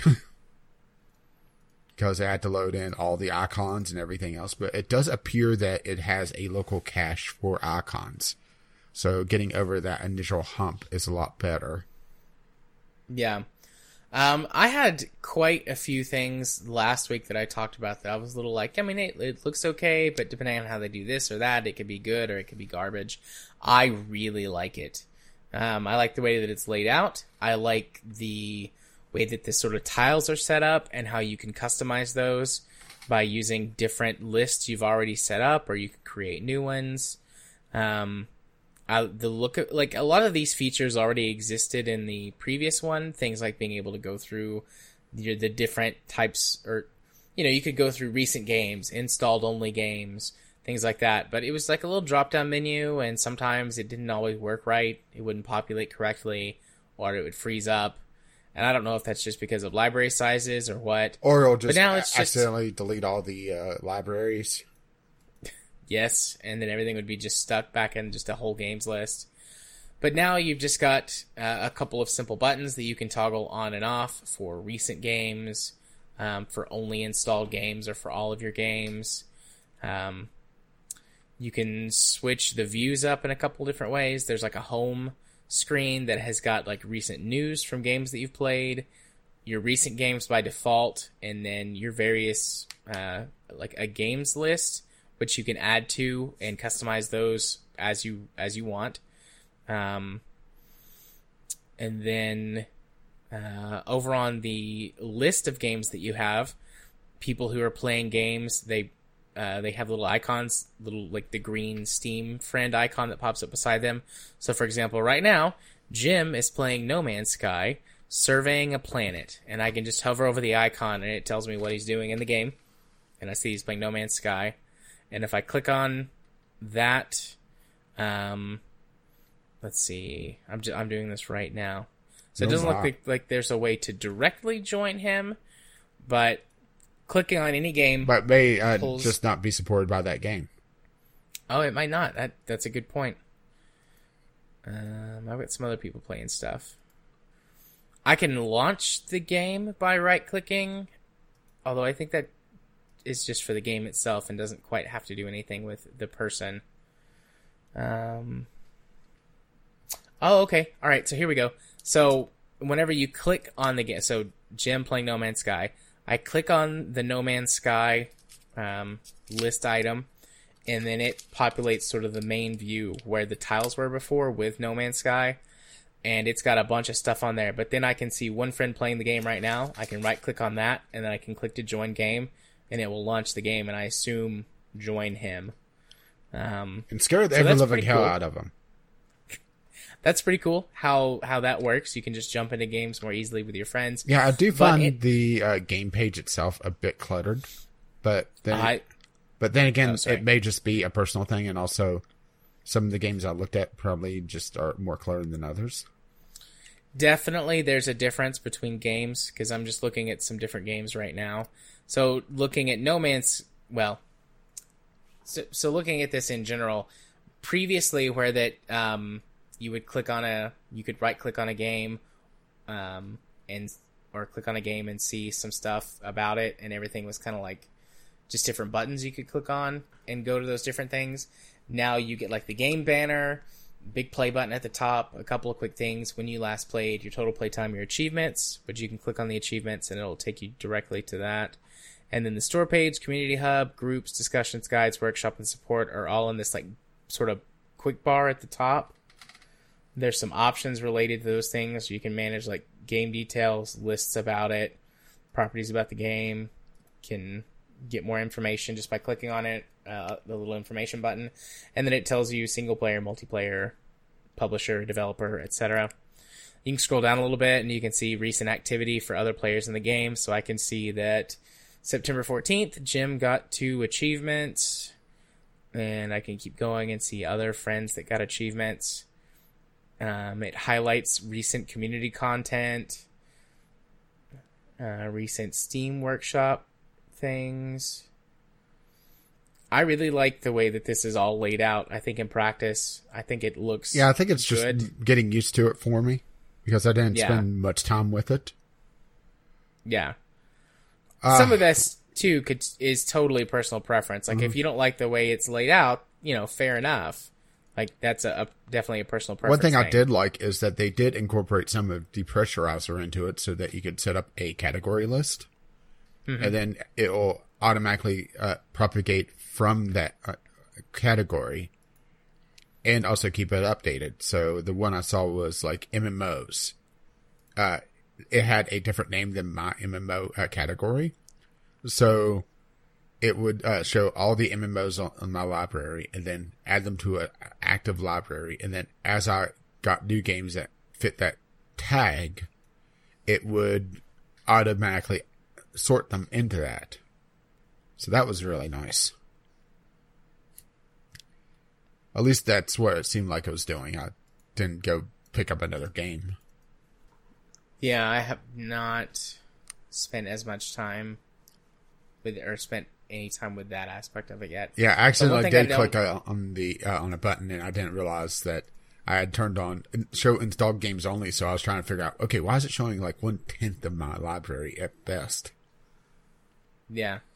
So one thing I don't like clicking or messing around with this a little bit now is clicking on the one for store page makes sense, but clicking on the other things like community hub, find groups, discussion, guides, etc.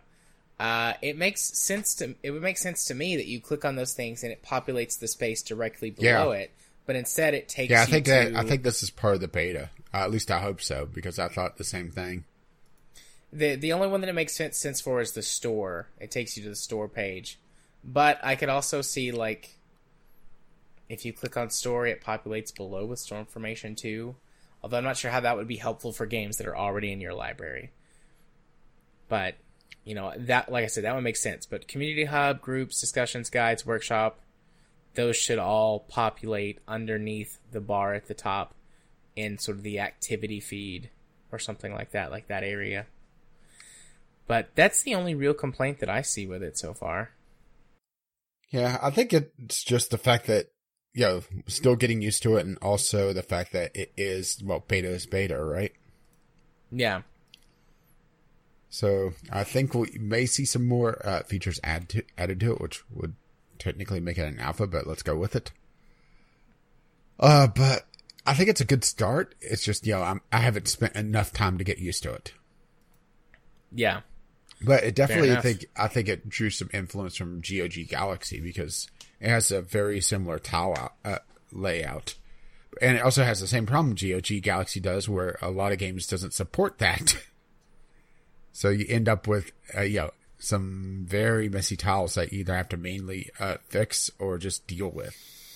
I hope in time, and boy, I'm probably going to regret saying this, maybe have some sort of community managed project where the games that do not have their artwork updated, they could have new artwork.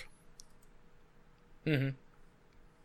You know, so it's not, you know, a small thing and then, you know, a fuzzy effect that, you know, for some reason phones does that to make it look like a full screen photo whenever, or video whenever it's just a very small sliver of it.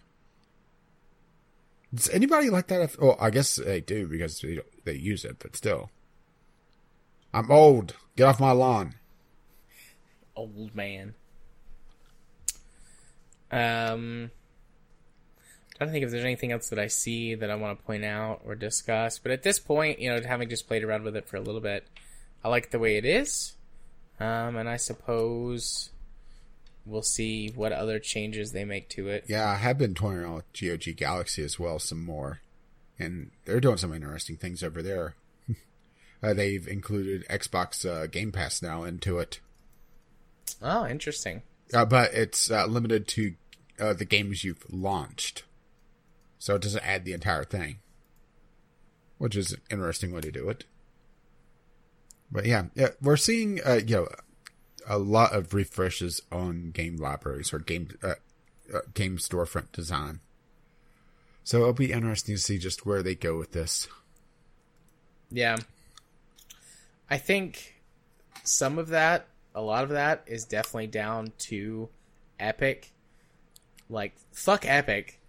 And fuck Epic in particular. Also, but this is prompting, you know, Steam to work on some of this stuff. I know that they've had this in the works for a little bit. It's not like they just started yesterday or last week, and this is what they've come up with so far. But, it feels very much like they're getting a little competitive spirit back out of them to make sure to draw people back to this Steam, anyone who might have left or strayed, as it were. So stray from the path of Gaben. Blasphemers. Indeed. Our Lord and Savior Gaben. Our Lord and Savior. Oh yeah. And savory. Oh yeah. So, with that out of the way, very quickly, Community Corner. I did not see any emails. Do we have any tweets? No tweets. All right. Because of my incident in life, we did not do Community Game Night this week. So next week will be Warframe. You have an extra week to make sure you get all of the updates. And if you need to refresh yourself, spend a few minutes or more doing that. But, everything should be on track for next week to knock on wood. Yeah, knock on wood. I don't have any wood here. So, let me tap my penis. Well, that's going to be a very high-pitched sound. I was gentle. Very gentle. Wink. But yeah, we'll get into that next week. So, you can go check out the list on Discord to get an idea of games coming down the pipeline for the next few weeks. The list is in need of some updating for sure as we come near the end of what had been prepared or suggested when I first put the list up. Pretty sure I'm going to put No Man's Sky on there for a multiplayer night and that in one of the upcoming weeks, but we've still got quite a few weeks for the remainder of the year. So please feel free to throw some suggestions our way. And where can they send those to? Well, you could email them to us at vglpodcast@gmail.com or just tweet them to us, VGLpodcast, on the Twitter. Indeed. So, the last part of our show for the night, doobly-doo on over to that there Discovery queue. Yes, which I'm already pasting a game into. Because of course I am. You are. Session. Skateboarding sim game. Okay, probably not a great title for it. But this is an early access take on Skate. A simulator-esque skating game. Sort of a simcade.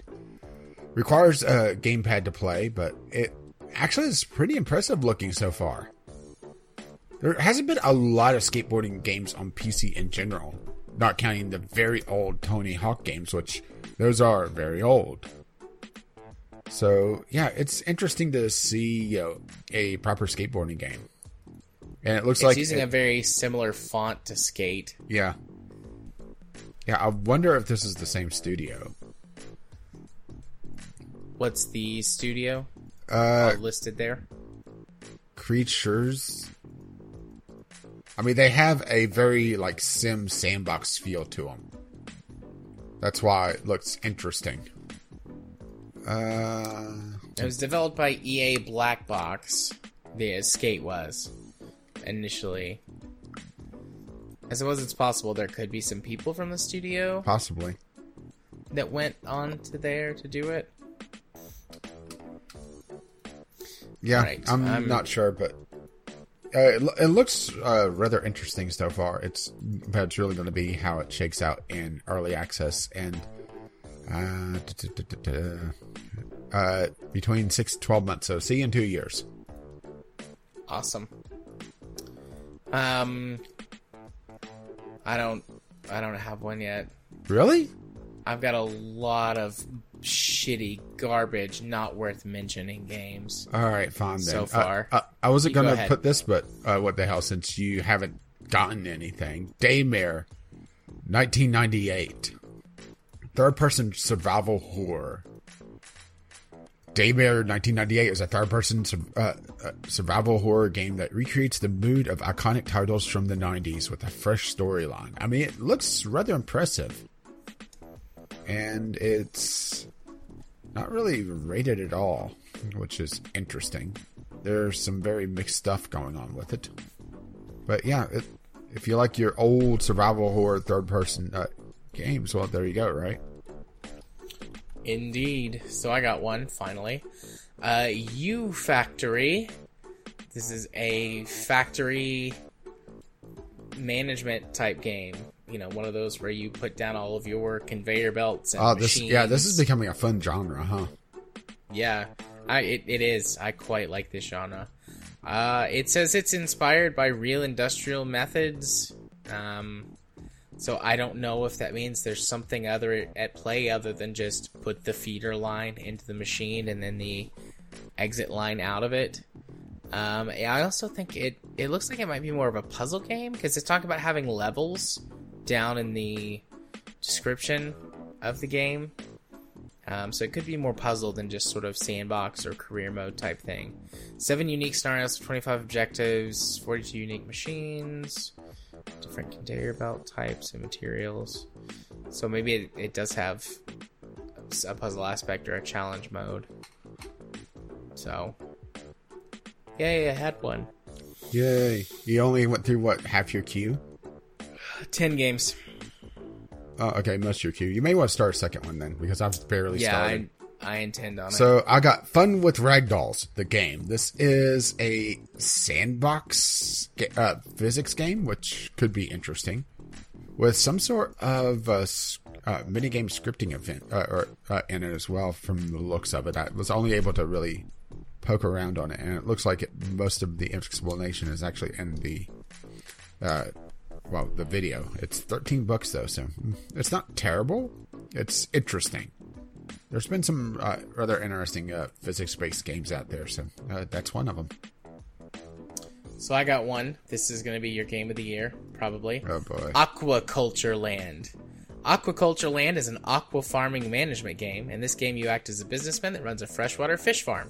You'll manage all things related to fisheries, raise your fish, produce some high-quality fish, and fulfill the needs of your customers to get benefits for your business. Oh, no. I mean, Stardew Valley is adding fishing pools, so I'm feeling conflicted, you know? Yeah. Yeah.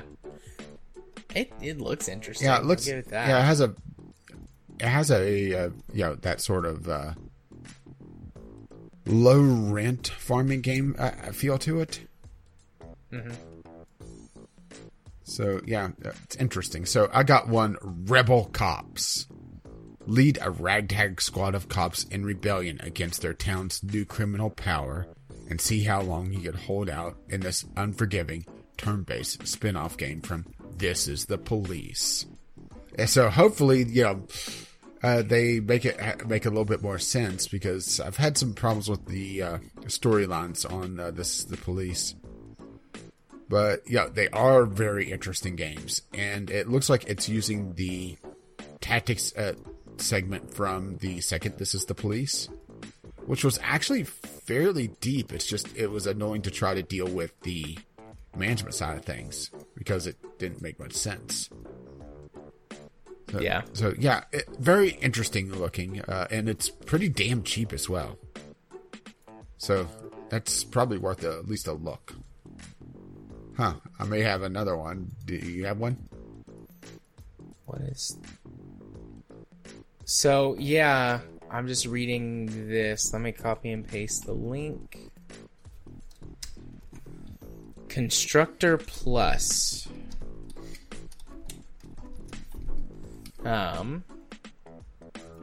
Constructor Plus is the definitive building simulation for the modern-day tycoon. Build your dream town full of crackpot, undesirables, businesses, and quirky tenants while fending off your rivals in the eagerly awaited sequel to Constructor HD. With almost 3 times more content, building just got bigger. Huh.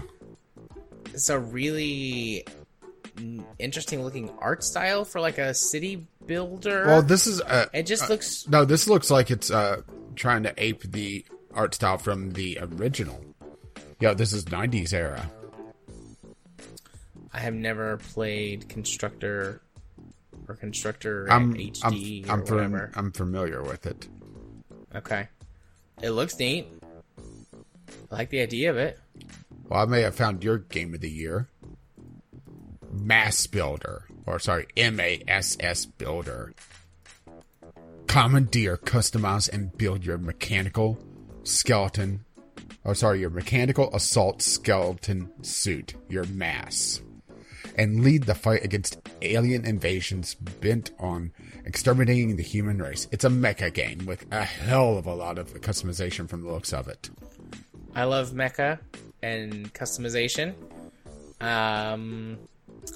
Looking at the screenshots for this gives me an Armored Core feel, which is good if that's what they're trying to develop. Sort of a it looks like it's pretty fast paced as well, and it looks like at least it looks like part of the weapons are modular, so you could really customize things. I mean, there's a lot of depth that's teasing here. It is an early access though, so that is something to look out for, and it will be on early access till 2021. So I was joking about, see you in a couple of years. Well, here we are, right? Yeah. But that's an interesting one. So your game of the year? Quite possibly. What is this? Kind Words. I'm getting a link for you right now. Oh, wow. It's rare to see something on Mostly Negative. What? Is that a game that you just got? Yeah, a game I got. It looks like it's inspired by Devil May Cry, but doesn't understand a thing that makes it fun. So we'll skip that. Gotcha. So, Kind Words, lo-fi chill beats to write to. A game about writing nice letters to real people. Write and receive encouraging letters in a cozy room. Trade stickers and listen to chill music. We're all in this together. Sometimes all you need are a few kind words. I saw that on Steam, but I didn't look into it. I've actually seen a few apps on Android that's similar to this idea. It's just kind of like a just send out anonymous confessions thing, or just send out messages and have someone to talk to. I like this. It all comes down to if there's a population behind it, or also does this tie into a mobile app? Yeah, I didn't see anything mention a mobile. Although I didn't look I didn't look closely or read the whole thing. Looks like it's Steam only. So, have you got another one? Because I've got one. Oh, I had an interesting one but you could go ahead again. NASCAR Heat 4. Oh, I just skipped over that. I have been a big fan of NASCAR games in the past. This doesn't look super great in the still shots. But, I'd be down to play a NASCAR game if it was any good. But, I mean, it's NASCAR. If you're somehow not familiar with NASCAR, perhaps as someone who's not all left American, turns. It's mostly left turns. There's a few tracks that have right turns, but yeah. Yeah, but those are preferred by liberals. Well, I am a liberal, so. So, I got an odd-looking one. Not a crawl. A stolen enigmatic machine is your only way out. It's likely to kill you, but so will the hostile planet you're escaping. Pull levers, hack machines, and puzzle out how to pilot the nautical to freedom in this unusual atmospheric adventure, or die trying. This is a very interesting looking game. So you're essentially trying to figure out this really overly complex machine and escape. Mm-hmm. Very odd. I haven't seen anything quite like this. So, yeah. It looks like it's almost a VR game. But it doesn't look like it's VR only. So that's good at least. Has the developer made anything else? Okay. Oh, that's the publisher that would have developer. Looks like they haven't. It's going to the publisher. So, yeah. I'm a fan of whenever I see something unusual, and this is definitely one of them. Oh, I just got kind words. Yeah, my list is done. My second list is done. So. Huh. Well. I got a remaster of an anime RPG, which there's... I think this is the sequel to another one. Ni no Kuni Wrath of the White Witch Remastered. Pretty sure this is a sequel to Neokumi. Yeah, it's talking about journeying back. So, yeah. So, I would say probably best to go play the first one. But, yeah, this one's coming out. It's good to see, you know, I'm pretty sure this was a PlayStation exclusive. I mean, it's absolutely gorgeous looking. Yeah, I think Ni no Kuni was originally a PlayStation exclusive. I don't think it is anymore now. Yeah, I think it's on Steam. So, yeah, it's good to see the PlayStation exclusives finally make their way over. What in the hell is this? It looks like it's not very good. That's what it is. It has some severe problems, so we'll skip it. So that was the end of the Discovery Queue. Yep. And mine also. Yeah. I ended up just going through the one, so yeah. What were you hitting that was just causing you to skip everything? A lot of those really, really shitty, like, tile anime porn games. Okay, Jared, the next time you start looking at them, just mark them as ignored. I do that. I mark them as ignored. Sure you do. They still show up. Sure you do. Sure they do. So I think we know what's really happening here. The algorithm is working. Maybe. It's working for what you think it wants you to see. So, that does it for our Discovery Queue, which means, Rage, it's time for you to hit him with the socials. Well, I've been Caffeine Rage. You can find me on YouTube, Gaming with Caffeine Rage. You can find me on Twitter, Gaming with CR. Maybe someday on Twitch, Caffeine_Rage. And if you wish to be my friend on, well, Steam, you find me, hey, how about that? Caffeine Rage there as well. And you have been... Gaming Psychologist. You can find me on the YouTubes by searching for Gaming Psychologist. Find me on Twitter at JMA4707. And you can be friends with me on Steam at JArthur4707. And if you wish to let them know exactly what episode of the podcast you're coming from, the password for this week is Confuzzle. Confuzzle. It's a good word. I had to go back to my list of random words. There wasn't anything that jumped down outside like, fuck blank in particular. Which is also a very good subreddit, by the way.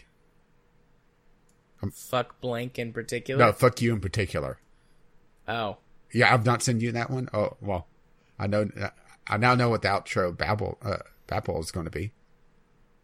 But, well, I should say after this one, because once again, you can reach us at VGLpodcast@gmail.com with your letters, voicemails, gaming-related topics, or just tweet them to us at VGLpodcast. Our lovely, lovely patrons have made this absolute madness possible. You can find out more at patreon.com/VGLpodcast. And our lovely patrons have made, well, our Podbean account possible as well. VGLpodcast.podbean.com, which hosts the show notes, the RSS feed, links to everything we do. But you can also find us on iTunes, Google Play, or your podcatcher of choice. Our intro and outro music is On the Ground by Kevin MacLeod and Doobly Doo for the Discovery Queue is by the same artist. You can find all his work at incompetech.com and... As always, as his lovely music starts to roll across my voice. Well, bye now. See you next time.